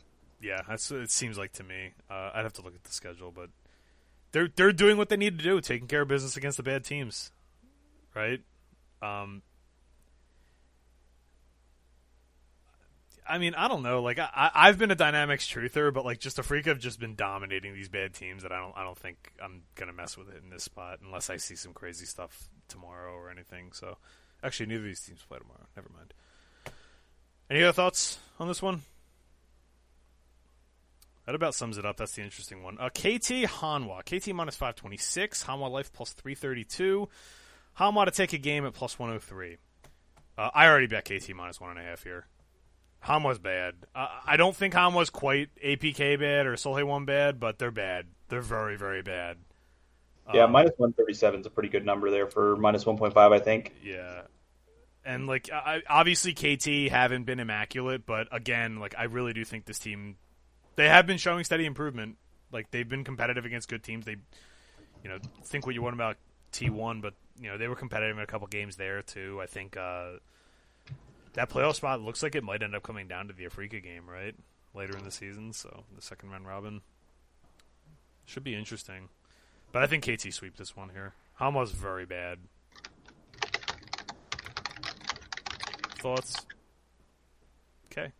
Nope. Again, so that's the most interesting ones because the rest of the slate is crazy lopsided. Yeah. Dragon X -8. Dragon X -1.5 at -185 against Sandbox. I know you like Sandbox. I want to like Sandbox, but they have not looked good against the good teams. Yeah, no, I don't think you can bet this one unless you're taking the minus 1.5 for Dragon X, and I don't even know that I want to pay that for that, so I think this is a sit-out for me. Yeah, I actually ended up paying it already. I know Dragon X lose games to themselves sometimes, but like this is going to be like minus 225 by Saturday. I still think What's the Sandbox plus 1.5? plus 139. I think that's bettable to me.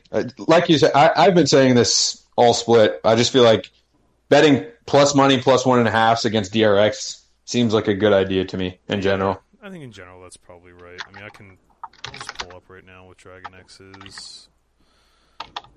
Dragon X is. Anybody want to introduce the next one? I'm doing this. We got another maybe the most extremely lopsided game I've seen this season. Damwon at minus 5,000 against Soleil 1 plus 1,001. That's insane. Minus 5,000. That's a lot. So whale play.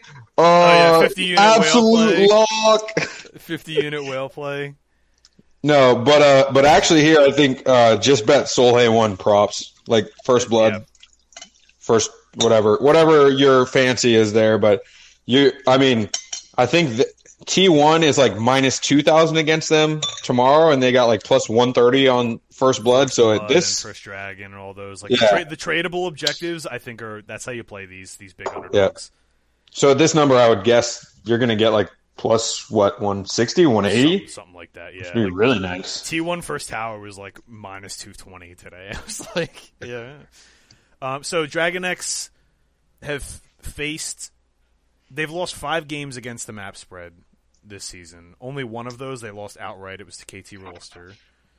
And only 3 of those they were plus money odds. So plus money for the underdog plus 1.5. So yeah, if you go by that logic, it is profitable, I guess. But only 5 or only 3 cases of it where the underdog actually took a game and it was a plus money. So, yeah, this Damwon minus 5,000 isn't really. Damwon, by the way, like I'll just take a brief aside. Damwon are putting up probably the most ridiculous numbers I've ever seen, ever. Like Literally ever. Literally ever. Like not this season. I'm not being facetious. Like quite literally ever. I've been following this game for more than a decade. The esports portion of it for almost a decade. These are the most absurd numbers I've ever seen, ever. Like they're almost 20. I think their goal differential was like 25% better than like the season 5 World Championship T1 team. Like their goal differential per minute. Here's a good thing for you guys. So everyone here agrees that Gen G is having a fantastic season, right? Mm-hmm. I already have those numbers right next to each other. So Gen G having a fantastic season is still 120 gold per minute lower than Damwon. They're 200 less gold differential per minute from Damwon.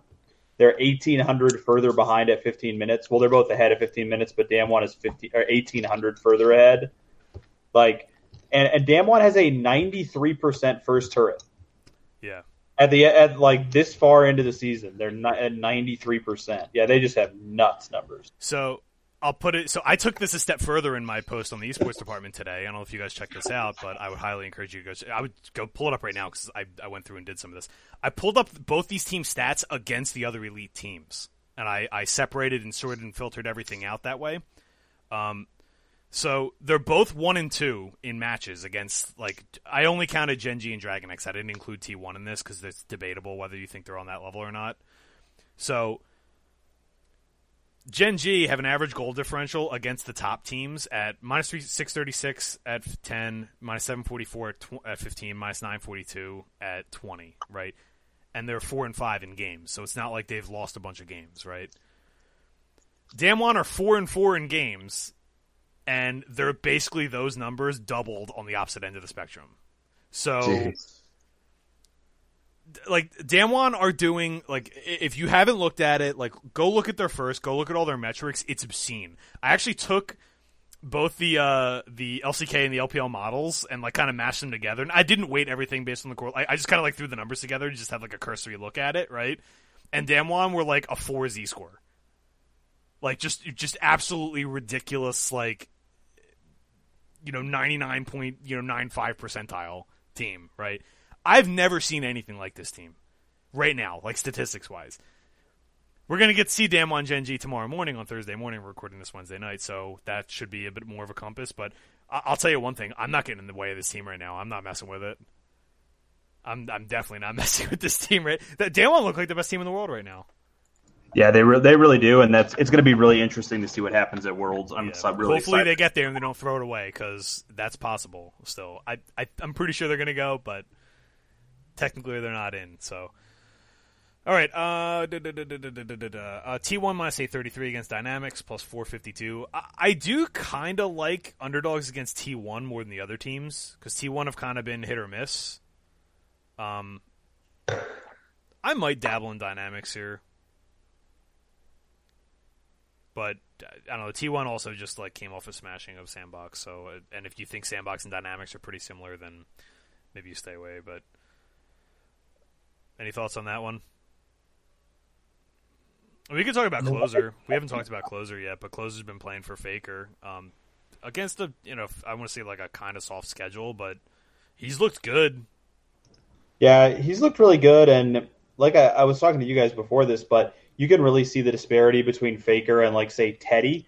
If you look at the difference between those two guys, like, fantasy scoring, it's way bigger than most AD carries and mids throughout the league. You can really see that, like, Teddy is really taking the weight onto his shoulders this season, and maybe they want someone that's, a little bit more willing to take some weight onto their shoulders, because Faker's had a fine season, but it's, he's Faker. You don't expect a fine season from him. You expect an ecstatic season from him, so... Yeah.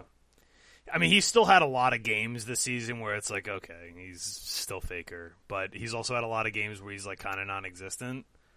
Not, like, necessarily in a bad way, but, like, just not standing out like you would think someone like him does. I also think that there's maybe just a chance this is just, like, rest him up for Worlds if they think they can get there. Like, they're stomping against a bad schedule anyway.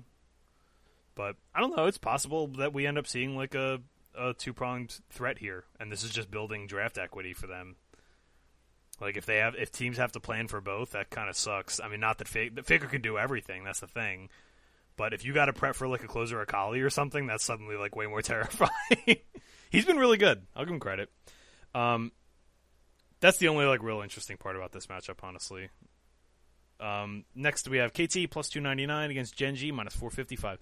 KT getting some respect compared to the other middle of the table teams here.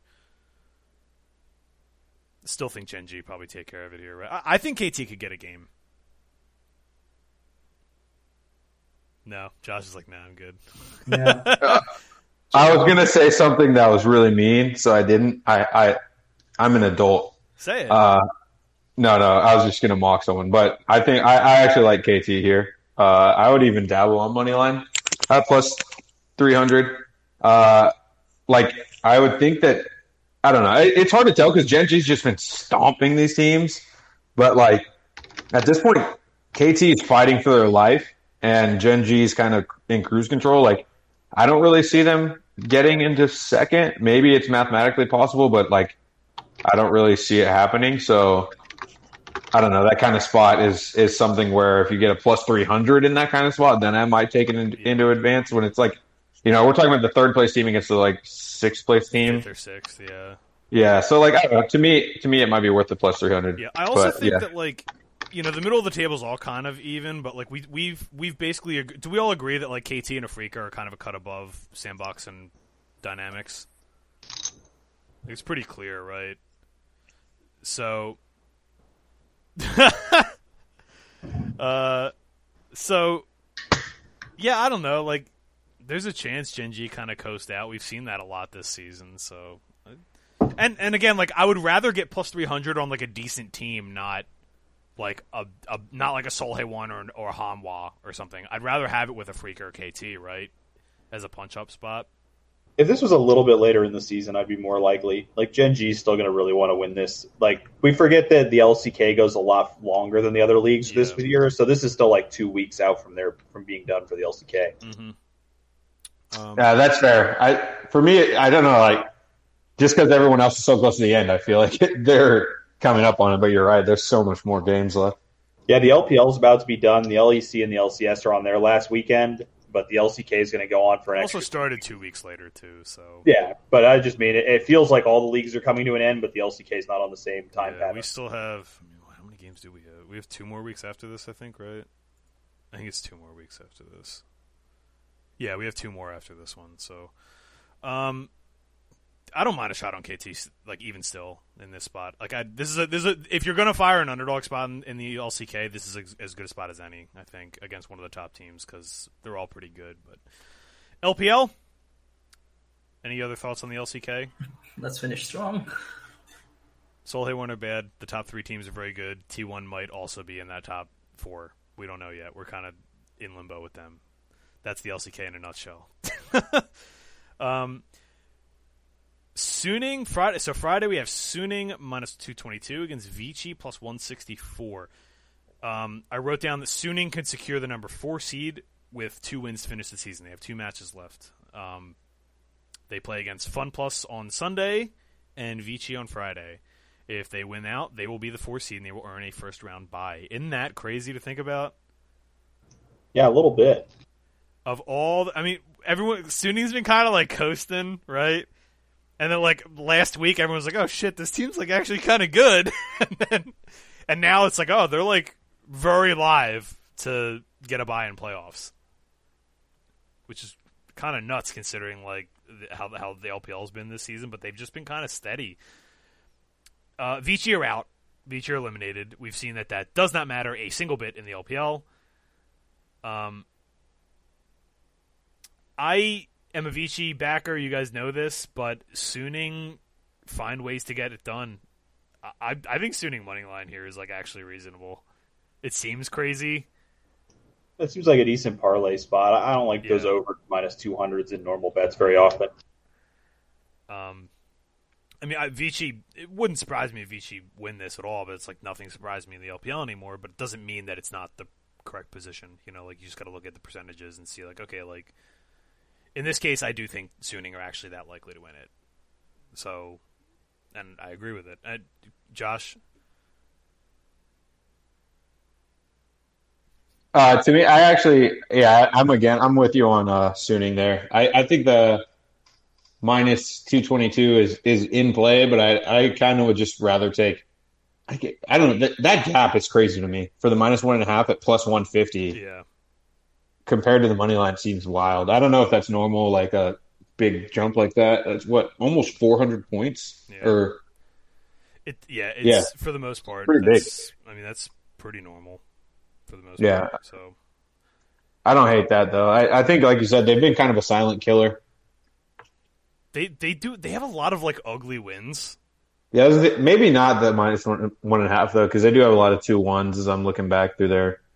And I also think that, it doesn't feel like it, but I also think Vici are a team that feels worse than they are. You know what I'm saying? Like I know, especially DFS players, Vici just drives them crazy because of the whole jungling situation. But like, even if you don't like Vici, I think like John, you've been pretty bearish on Vici overall, but like they're not a terrible team. No, they're not terrible. I'm generally not a big fan of them, and especially this is going to be one of their first games after getting eliminated officially from the playoffs. I don't have much faith in them. I like Sunning quite a bit. Okay, that's fair. Yeah, I mean, I'm probably going to be on Sunning money line here. I just think they've been pretty solid. I think I'll be the only dissenting voice here. It's because Sunning has something to play for, and it's August LPL. The August LPL narrative. Anytime a team has like something on the line, we see LPD. We saw, Top Esports could have still played for that first seed, but where are they right now? Can they even make the first seed anymore? Oh my gosh, these teams just drive me crazy. And they're not even playing against tougher teams. You can't even say like, oh, this team, they're going to look great in the playoffs. They're just testing each other out. Nope, they lost to these random ass eliminated teams. So the underdogs have covered 7 of the last 9 matches against the spread, and they've won 2-0 3 times, and they've won outright 5 times in the last 9. So, yeah, August LPL. Give me Vici money line. Okay. Again, I don't think they're a bad team. I think they're way better than their rank, but yeah, I think you go right. Away. I think that was also the reason. I don't think Vici is like most of the eliminated teams. They actually can look good if they play solid. Yeah, I think EDG and Vici are kind of in a similar boat to me. Like they're good teams that are better than their record, but they're eliminated. So it's like, how do you judge that? It's kind of tough. JDG minus 833, OMG plus 452. OMG have been generating them game wins. Yeah, you gotta like the new OMG. I wish they would have moved over to this earlier in the season. SMLZ was clearly pretty bad for most of the season. I think they could have gone to Eric earlier, who I think has given them kind of some new life here. Yeah, but I think Curse has also just been playing nuts. I think that's part of it, too. I think he's been kind of nuts all season. Yeah.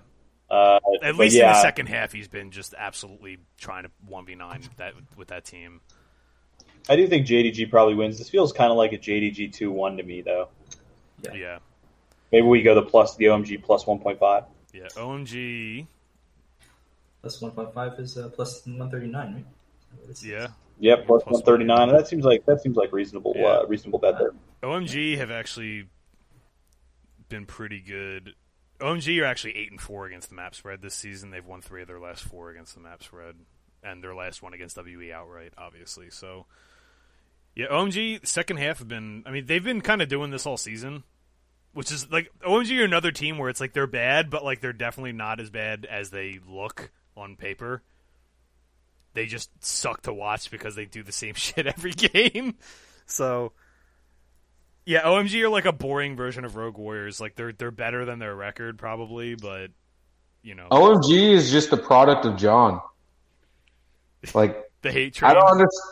Yeah, I don't know what this man's superpower is. As soon as I have any faith Strong in them, they just lose to everybody, and then as soon as I give up on them, they're like, "Nah, we can play actually." But I actually do just think it's literally just Eric and SMLZ. I think Icon had a good season. I think Curse had a good season. Think Icon's had a good season at all. He had some really bad games. The Echo game was. He's really had bad. 3/4 bad games, 1/4 standout games. I think Icon's been all right. He's had some bad games, and I think he had some solid games. I think Curse had amazing games. Yeah, Curse has been really good. I think he's been the hard carry on this team. And then they haven't gotten anything special from jungle and support, no matter who they had in the support role.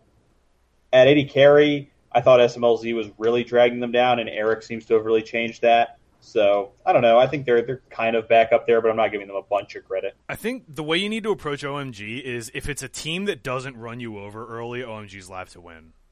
That's how I've been treating OMG all season. So, unless it's an exceptional early game team, I think they're totally live to take a game or a series. I was all over them against WE. I was all over them.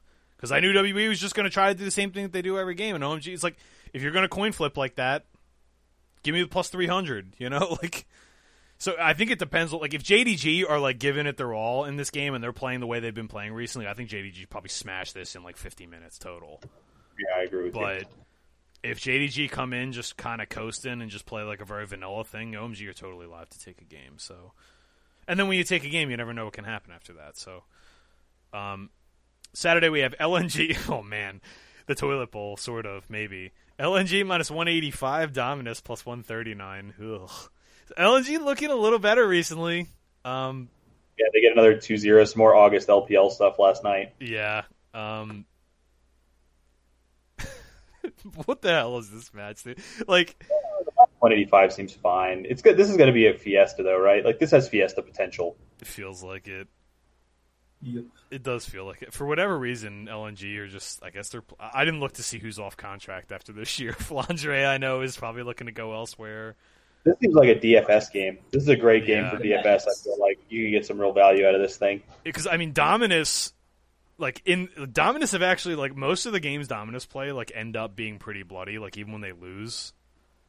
Because the one thing I like about Dominus is, like, they're pretty clearly the worst team in the league, but the one thing I do like about them is that, like, if you go back and look middle of the season, like, LNG, when they were just losing and they looked like the worst team in the league, they were just, like, it looked like they just weren't even fighting every game, right? Like, they were just rolling over and dying. Dominus at least always put up a fight. And they're capable of they remind me a little bit of Jin Air. Like, they're capable of jumping out to a lead on you, and then they just, like, don't know what to do after that. So, yeah. I think LNG probably win this one. They've actually looked pretty good lately. Ugh. Did I just say that? E-Star plus 177? Or, Josh, any thoughts on that one? Fiesta.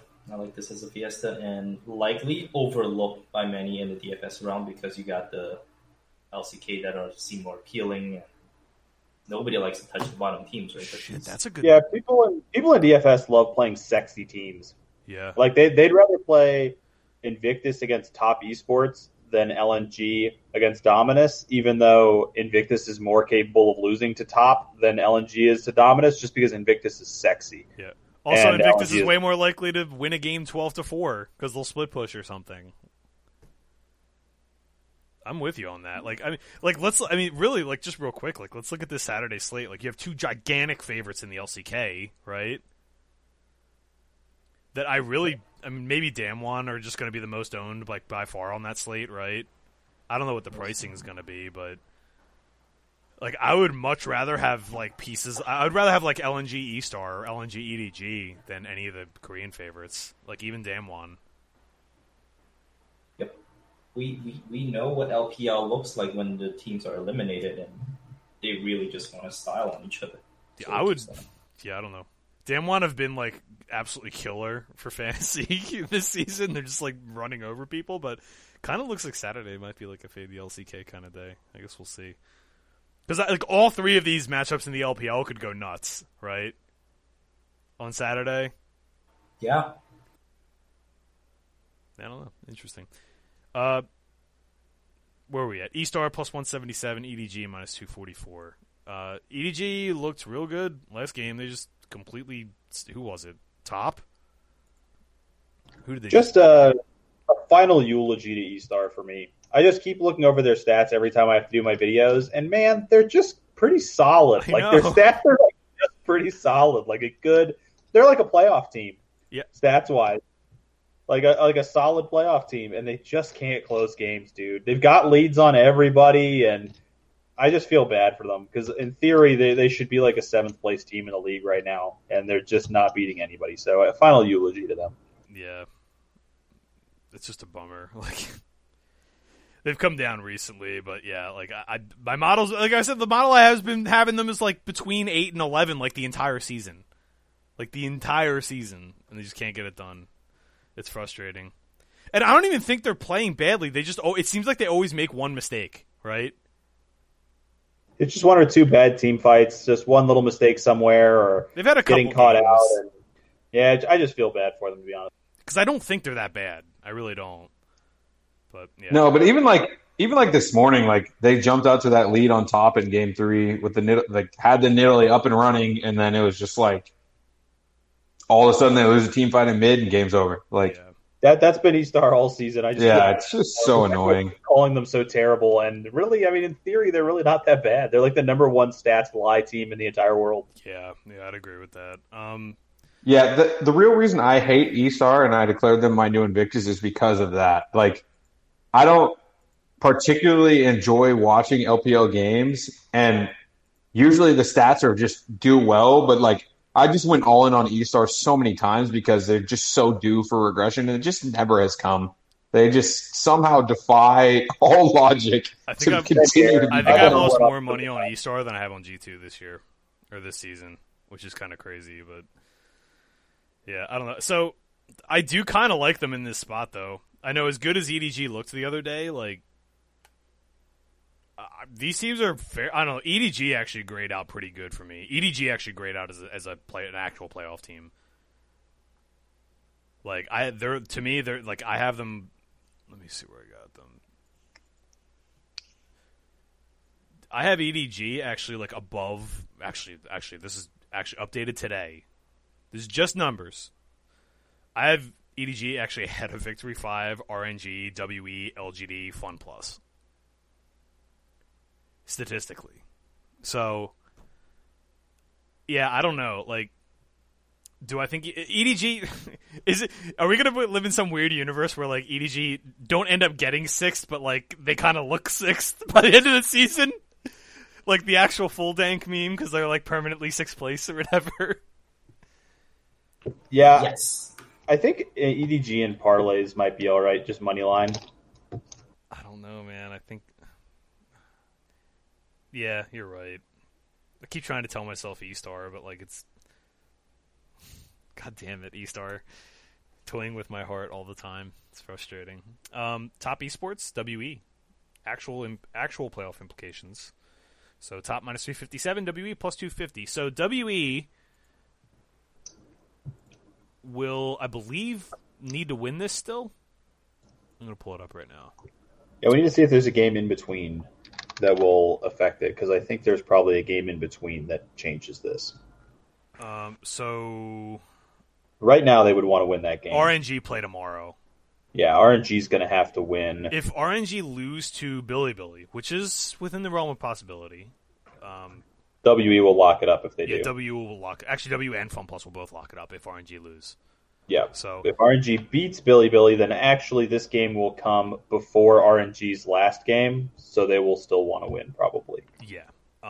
So with that in mind, I don't know. Top have been really frustrating.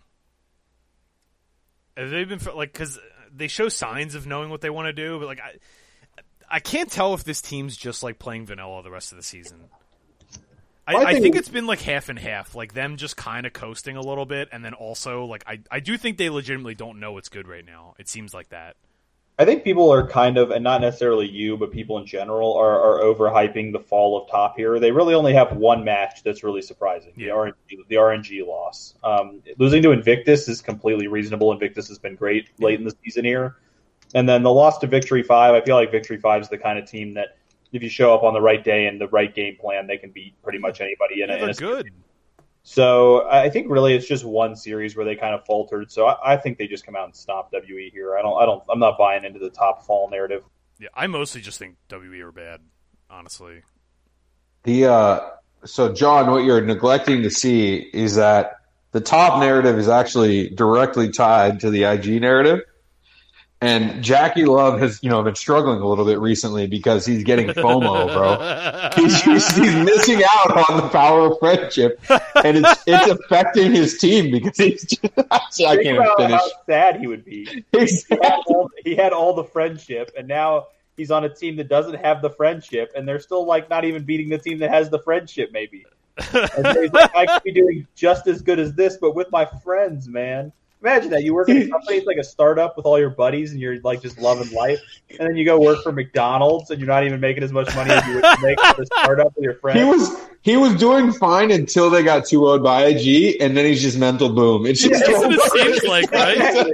He's like, I could have been with my buddies making more money anyway. Oh my god, this is that's a strong narrative. I'm in on that narrative. I will say this: like, if you look at Top's, really, their last 8 series, I'll just read them off to you, right? So E-Star is the easiest one. Or Dominus, I'm sorry. Dominus is the easiest one. Dominus and E-Star are probably the 2 easy outs, right? Again, they played a close game. They almost lost game 1 against Vici. So I'll just read this down. E-Star, RNG, Suning, Invictus, Dominus the easy one. Vici, who at the time were still hungry and playing, they were playing pretty well at the time. Victory 5, FunPlus Phoenix. that's a pretty hard. That's basically the top half of the league. Yeah. For like almost every top half of the team besides JDG, who they played earlier. So, like, I think people tend to overreact. Like, I mean, people overreact in general, but like, especially when a good team starts losing. Like, they're playing against good teams. Like, don't discredit these other teams just because like top lost. It's like, oh, it doesn't make top bad. It's like, okay, these other teams are actually good. To me, that's the way you should look at it. It's hard to beat everybody. It's hard to do that. So. I agree. I think Top is just going to obliterate WE here. To me, the thing is, like, the issue I've had with Top is that it looks like they don't have a good read on this metagame, or that they're just, like, trying to hide something. I don't know. Maybe it's a little bit of both. But WE are just going to play right into that, like they did this morning, right? Like, Top have just been, like, over indexing into scaling, I think, a little bit too much. And JackeyLove's has also been making a lot of mistakes, too. That's honestly part of this. I don't want to ignore that. But, like, WE aren't going to push that issue. They're just going to do the same thing. So if you're going to let Top do what they're going to do, they're going to beat you every time. That's the way I look at it. So wait a minute. Do we actually think, now that I'm looking at this, do we actually think that WE's falling out of the playoffs here? Because if RNG beats BLG tomorrow morning, which I think we expect, and then if WE loses, which we expect, then RNG beat Rogue Warriors. Against Rogue Warriors, and if they win, their game differential will beat WE if WE is going to lose to Top. Did you just say you expect a favorite in the LPL to win in August? This is a fair argument. Yeah, I mean, I think actually, now that we really look at it, I'd kind of considered the playoffs locked up, but now that I look at it really, I mean, I think RNG probably gets in the playoffs over WE. It's going to take a little while of an upset here, but WE might just knock down a ninth here. WE are going to be kicking themselves for losing to RNG. They're going to be kicking themselves. Oh, my God. Yeah, you'll be so mad at yourself. For what it's worth, though, I would 100% rather see RNG than WE. I think WE is, like, crazy overrated. I just think, like,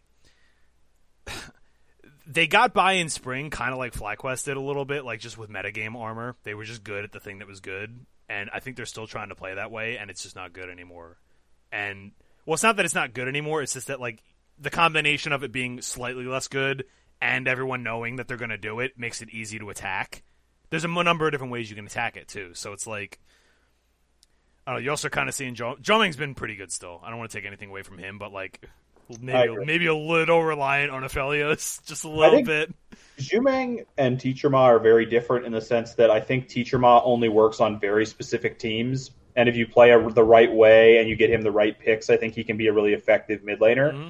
Jumang, I feel like you could take him off and throw him on any team in the league, and he's pretty good. I'd agree so I think with they're like very opposite in what they do well, but I don't know. WE, they rely too much. To me, my issue with them is they rely too much on other people screwing up. And in the playoffs, that's not going to work. Like, most of these not all of them, most of these playoff teams they're not going to do that. Like, the top four aren't going to do that anyway, you know? So, yeah, I think Top Smash here. I actually already bet this, too. So, Rogue Warriors. Speaking of, RNG. So, Rogue Warriors gets to play spoiler. Plus 236 against RNG, minus 345 on Sunday. RNG to sweep, plus 102. And yeah, possible that they'll need a 2-0 here. Yeah. Let me just double check that real quick, but I think it's possible RNG will have to have a 2-0. So right now they're behind WE by 3. Let's assume they win 2-1 against Billy, so worst case scenario. Then they'll be behind by 2. Assuming WE loses 0-2, they'll be tied. So then RNG could win 2-1. So WE needs to win a game against Top to force Royal to win this 2-0. I don't see that happening. I think RNG are going to be your 8th playoff team. The only thing, I could totally see Rogue Warriors taking a game in this series just to cost RNG the playoffs. I could totally see RNG beating themselves. We've seen this all season with this team, right? All season long. RNG look like one of the best teams in the world, and then the next game they're just like, what do we play League of Legends for? Like, this is going to be an exciting matchup. I'm excited for this one. It really is, because like Rogue Warriors will bring the fight to you, and RNG are known to be very two-faced. They're like the most two-faced team on the planet. So, doesn't it? Oh, that's so poetic. That's so poetic. It's going to come down to the last day. I'm waking up middle of the night to watch Rogue Warriors smash Game 1 and ruin their playoff hopes. That would be hilarious. That'd be so funny. I hope Harrow just goes berserk on Lee Sin and goes 6-0 or something, and RNG has to watch their season go down the drain. Oh man. But I don't want to see WWE in playoffs either. So anyway, any Rogue Warriors backers here? I mean, listen, pressure is a real thing, and Rogue Warriors get to be completely loosey goosey and just do what they're good at, right?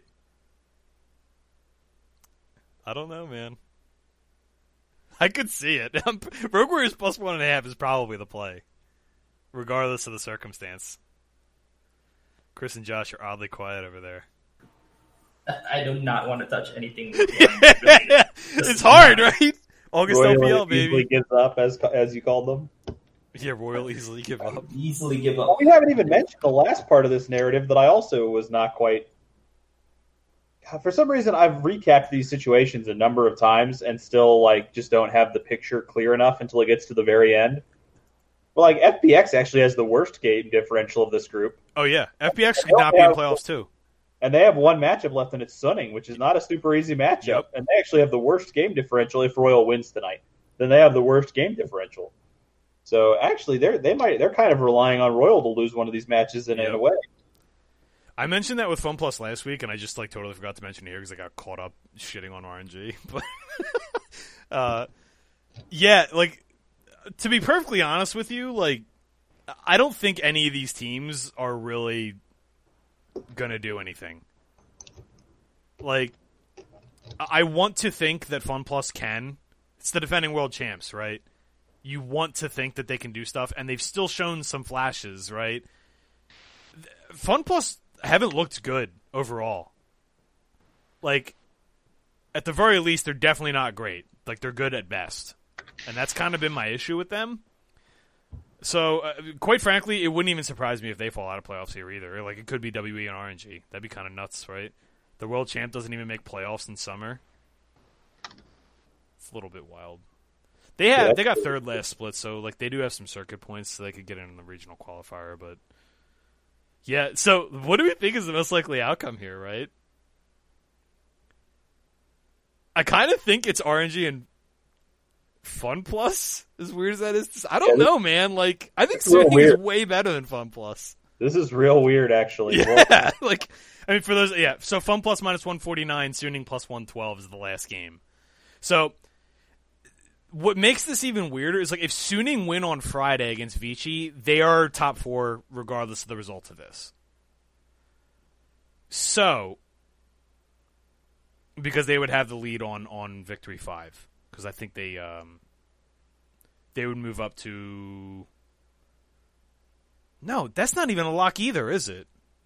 Did Sunning win the heads up against that? They only play... This is going to get real weird. Yeah, it's going to get very weird coming into this matchup. Sunning beat Victory 5. 2-1. So Sunning has the tiebreaker, but they wouldn't have the game differential. First tiebreaker is game differential. Oh, man. All right, so this is going to be really weird then. Yeah, it's going to be wacky. So, yeah, Victory 5 have a plus... They're up 3 games, but they're down a series. Or they're down half a series, I guess, because Sunning have 2 to play. Oh, man, this is wild. I really... So there's a chance Sunning have something to play for in this spot. And honestly, Sunning have looked better than Fun Plus to me. I never thought I'd say that, ever. Watch this all just be worthless because BLG just smashes RNG. Yeah, that's totally within the realm of possibility. Totally within the realm of possibility. I mean, they do play the most broken champion in the game. Just saying, just throwing it out there. Also, I talked about this in my write-up. I'm on RNG tomorrow, but Fun Plus and RNG play very similarly. The numbers don't say the same thing, but if you watch them play doing what they want to be doing, they basically do the same thing. So it's very possible for BLG to just snowball 2 games and win 2-0 tomorrow. That would not surprise me at all.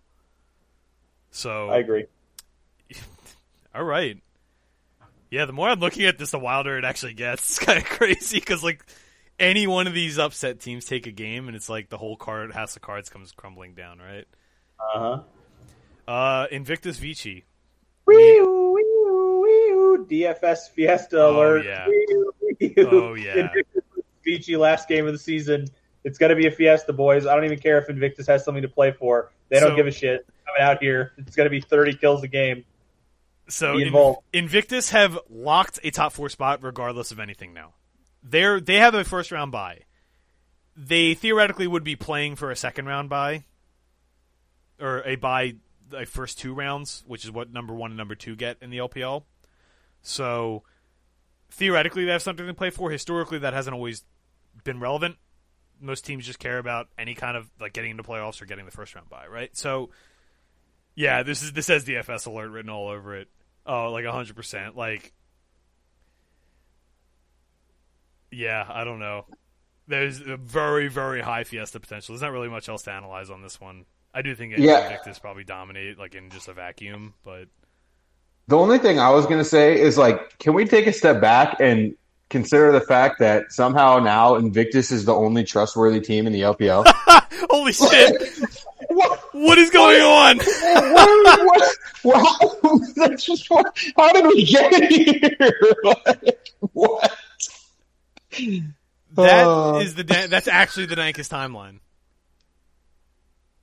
Holy shit! Nothing is more powerful than friendship, boys. Remember that. That's true. For the rest of your life. That's a life lesson, not just for DFS players out there. Hard true, and Invictus are case in point. Dude, what a weird season. Like, now, it's so funny, like, I didn't really think, because I've been, like, so bogged down with everything, I didn't really think about the whole season, just big picture. What a weird season, right? So weird, in every region. Yeah, the narrative changed so hard in every season, like, midway through the split. Invictus was, like, going to miss playoffs, now they're, like, maybe the best team in the league.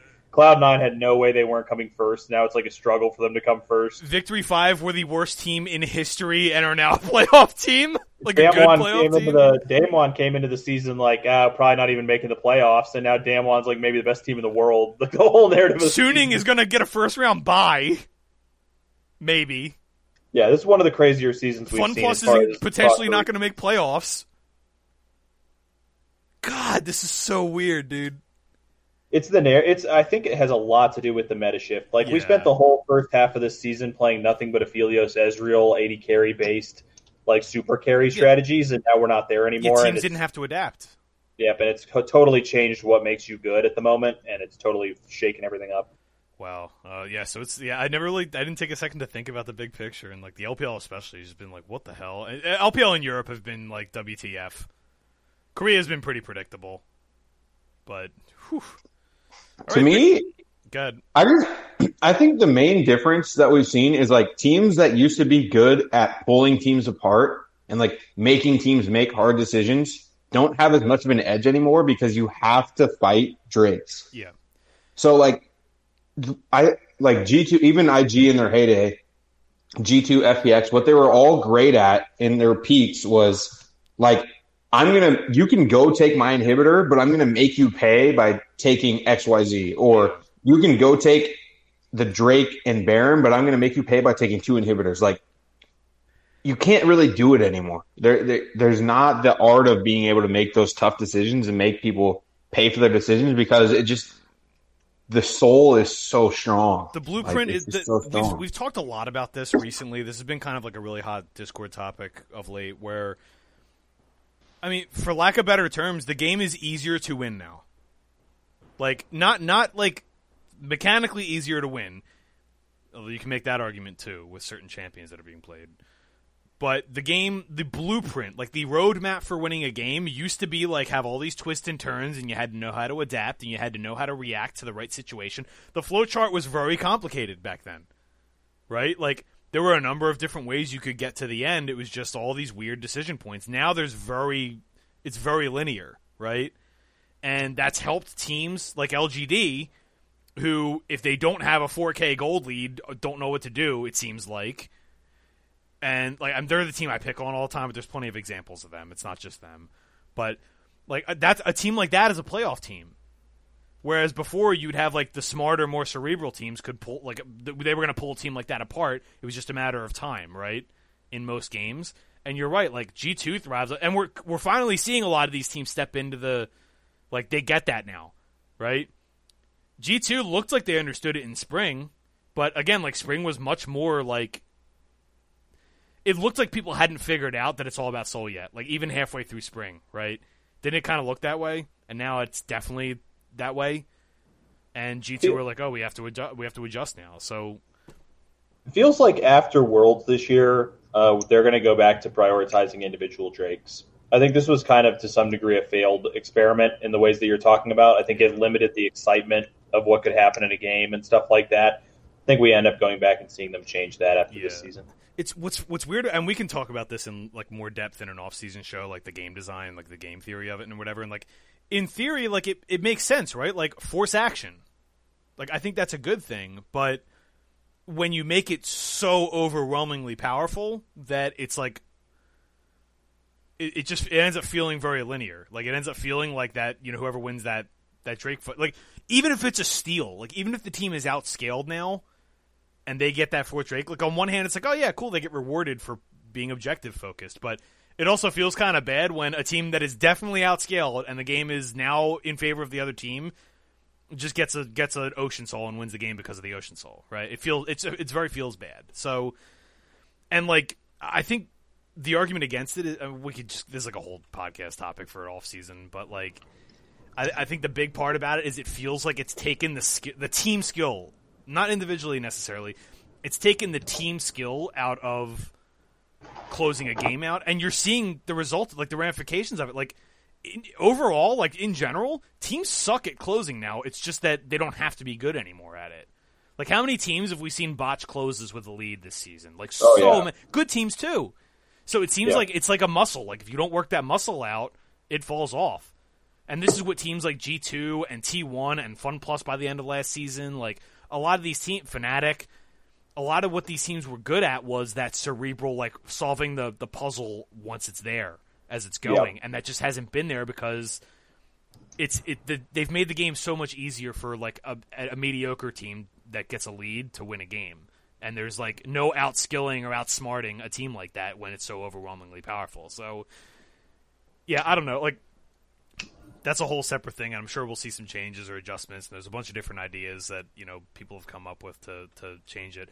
I think the idea of making people fight is a good thing, but I think there's a better way. There's got to be a better way to do it. So, all right, pick of the week.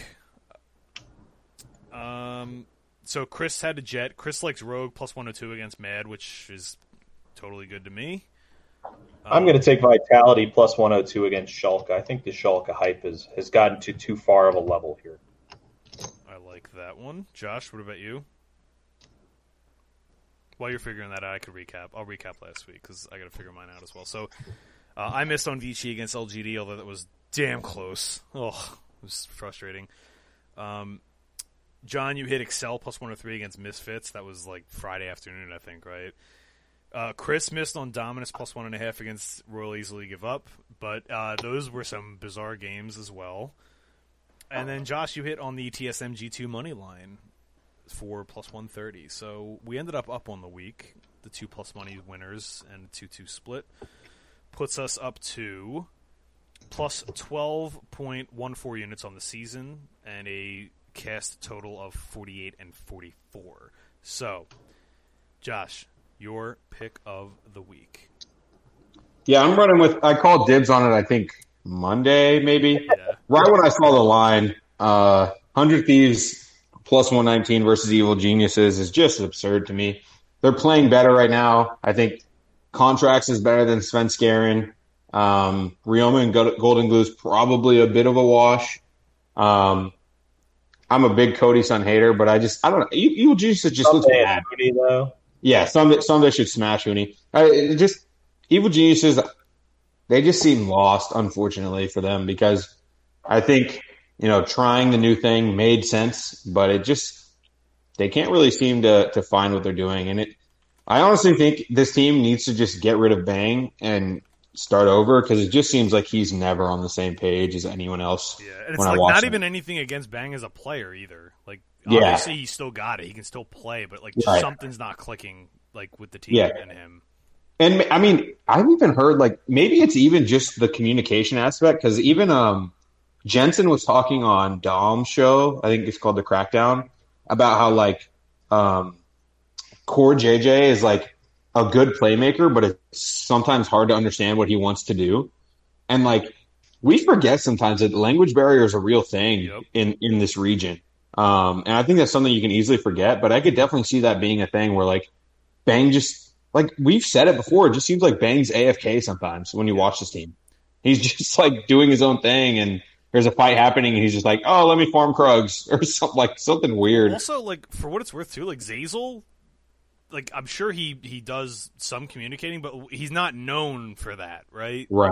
Yeah. Like, so unless he's really developed and we just don't get to see that in action, like, if you have two silent players in the bot lane, or relative to, like, a normal professional player, silent player, if they're not doing enough of that, like, that can cause a lot of issues. And it really, like, that narrative makes a lot of sense for how this team looks, right? They just never look like they're on the same page unless they're way up.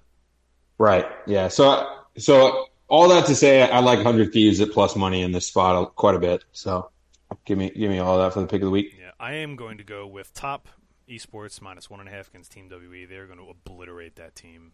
Get the get right game before playoffs. That's the way I look at it. -108 on that. So that's something I've already placed a wager on. So we also have our second.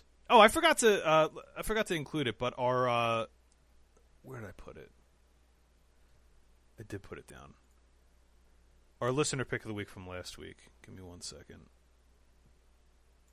I wrote it down. Is it the top right-hand corner? Did I? Or is that this week's? That's top right-hand corner. I'll get it. Oh, holy cow! I forgot. I feel terrible now. I swear I wrote it down somewhere. I have it. 1 second. Go ahead and read our one for this week, and I'll dig this up. For this week, LCS Picks has given us Golden Guardians -127 versus EG. That's going to be the listener pick for this week. Yeah, and just so you guys know, we just we took all of the entries that were in the Twitter replies and in the Discord and any DMs or whatever. I took all of them, put them down, and we just randomly chose one. In the future, maybe we'll pick one that we like. I actually think a lot of these plays this week are totally actionable, and we actually took a couple of them. But like I like a lot of these positions. I don't know if you guys read through and looked at these. Like, a lot of these positions are actually pretty sharp. So, yeah.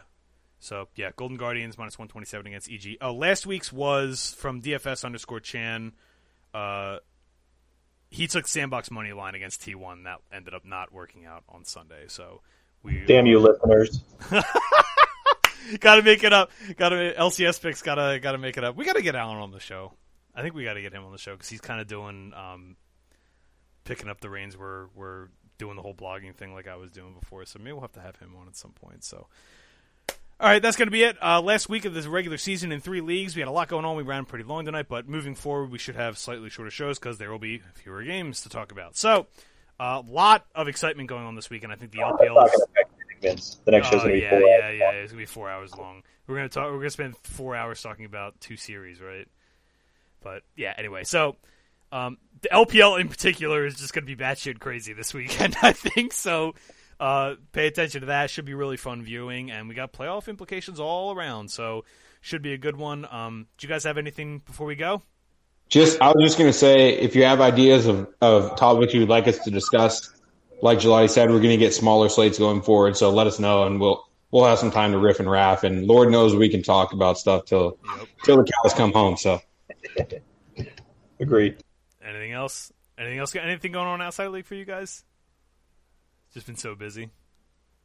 My power was out for 20 hours yesterday, so that was getting my jaw jackhammered over and over again at the dentist. That's all. It's my life. Seems like bad times being had all around. Yeah, yikes. Life's good, man. Life's so, I guess if we're just complaining about like these small things, I guess that's a good thing, right? So yeah, life's good. All right, enjoy the playoffs this weekend, everybody. We will see you all next week. Same bat time, same bat place, and good luck this weekend. See you later, everybody.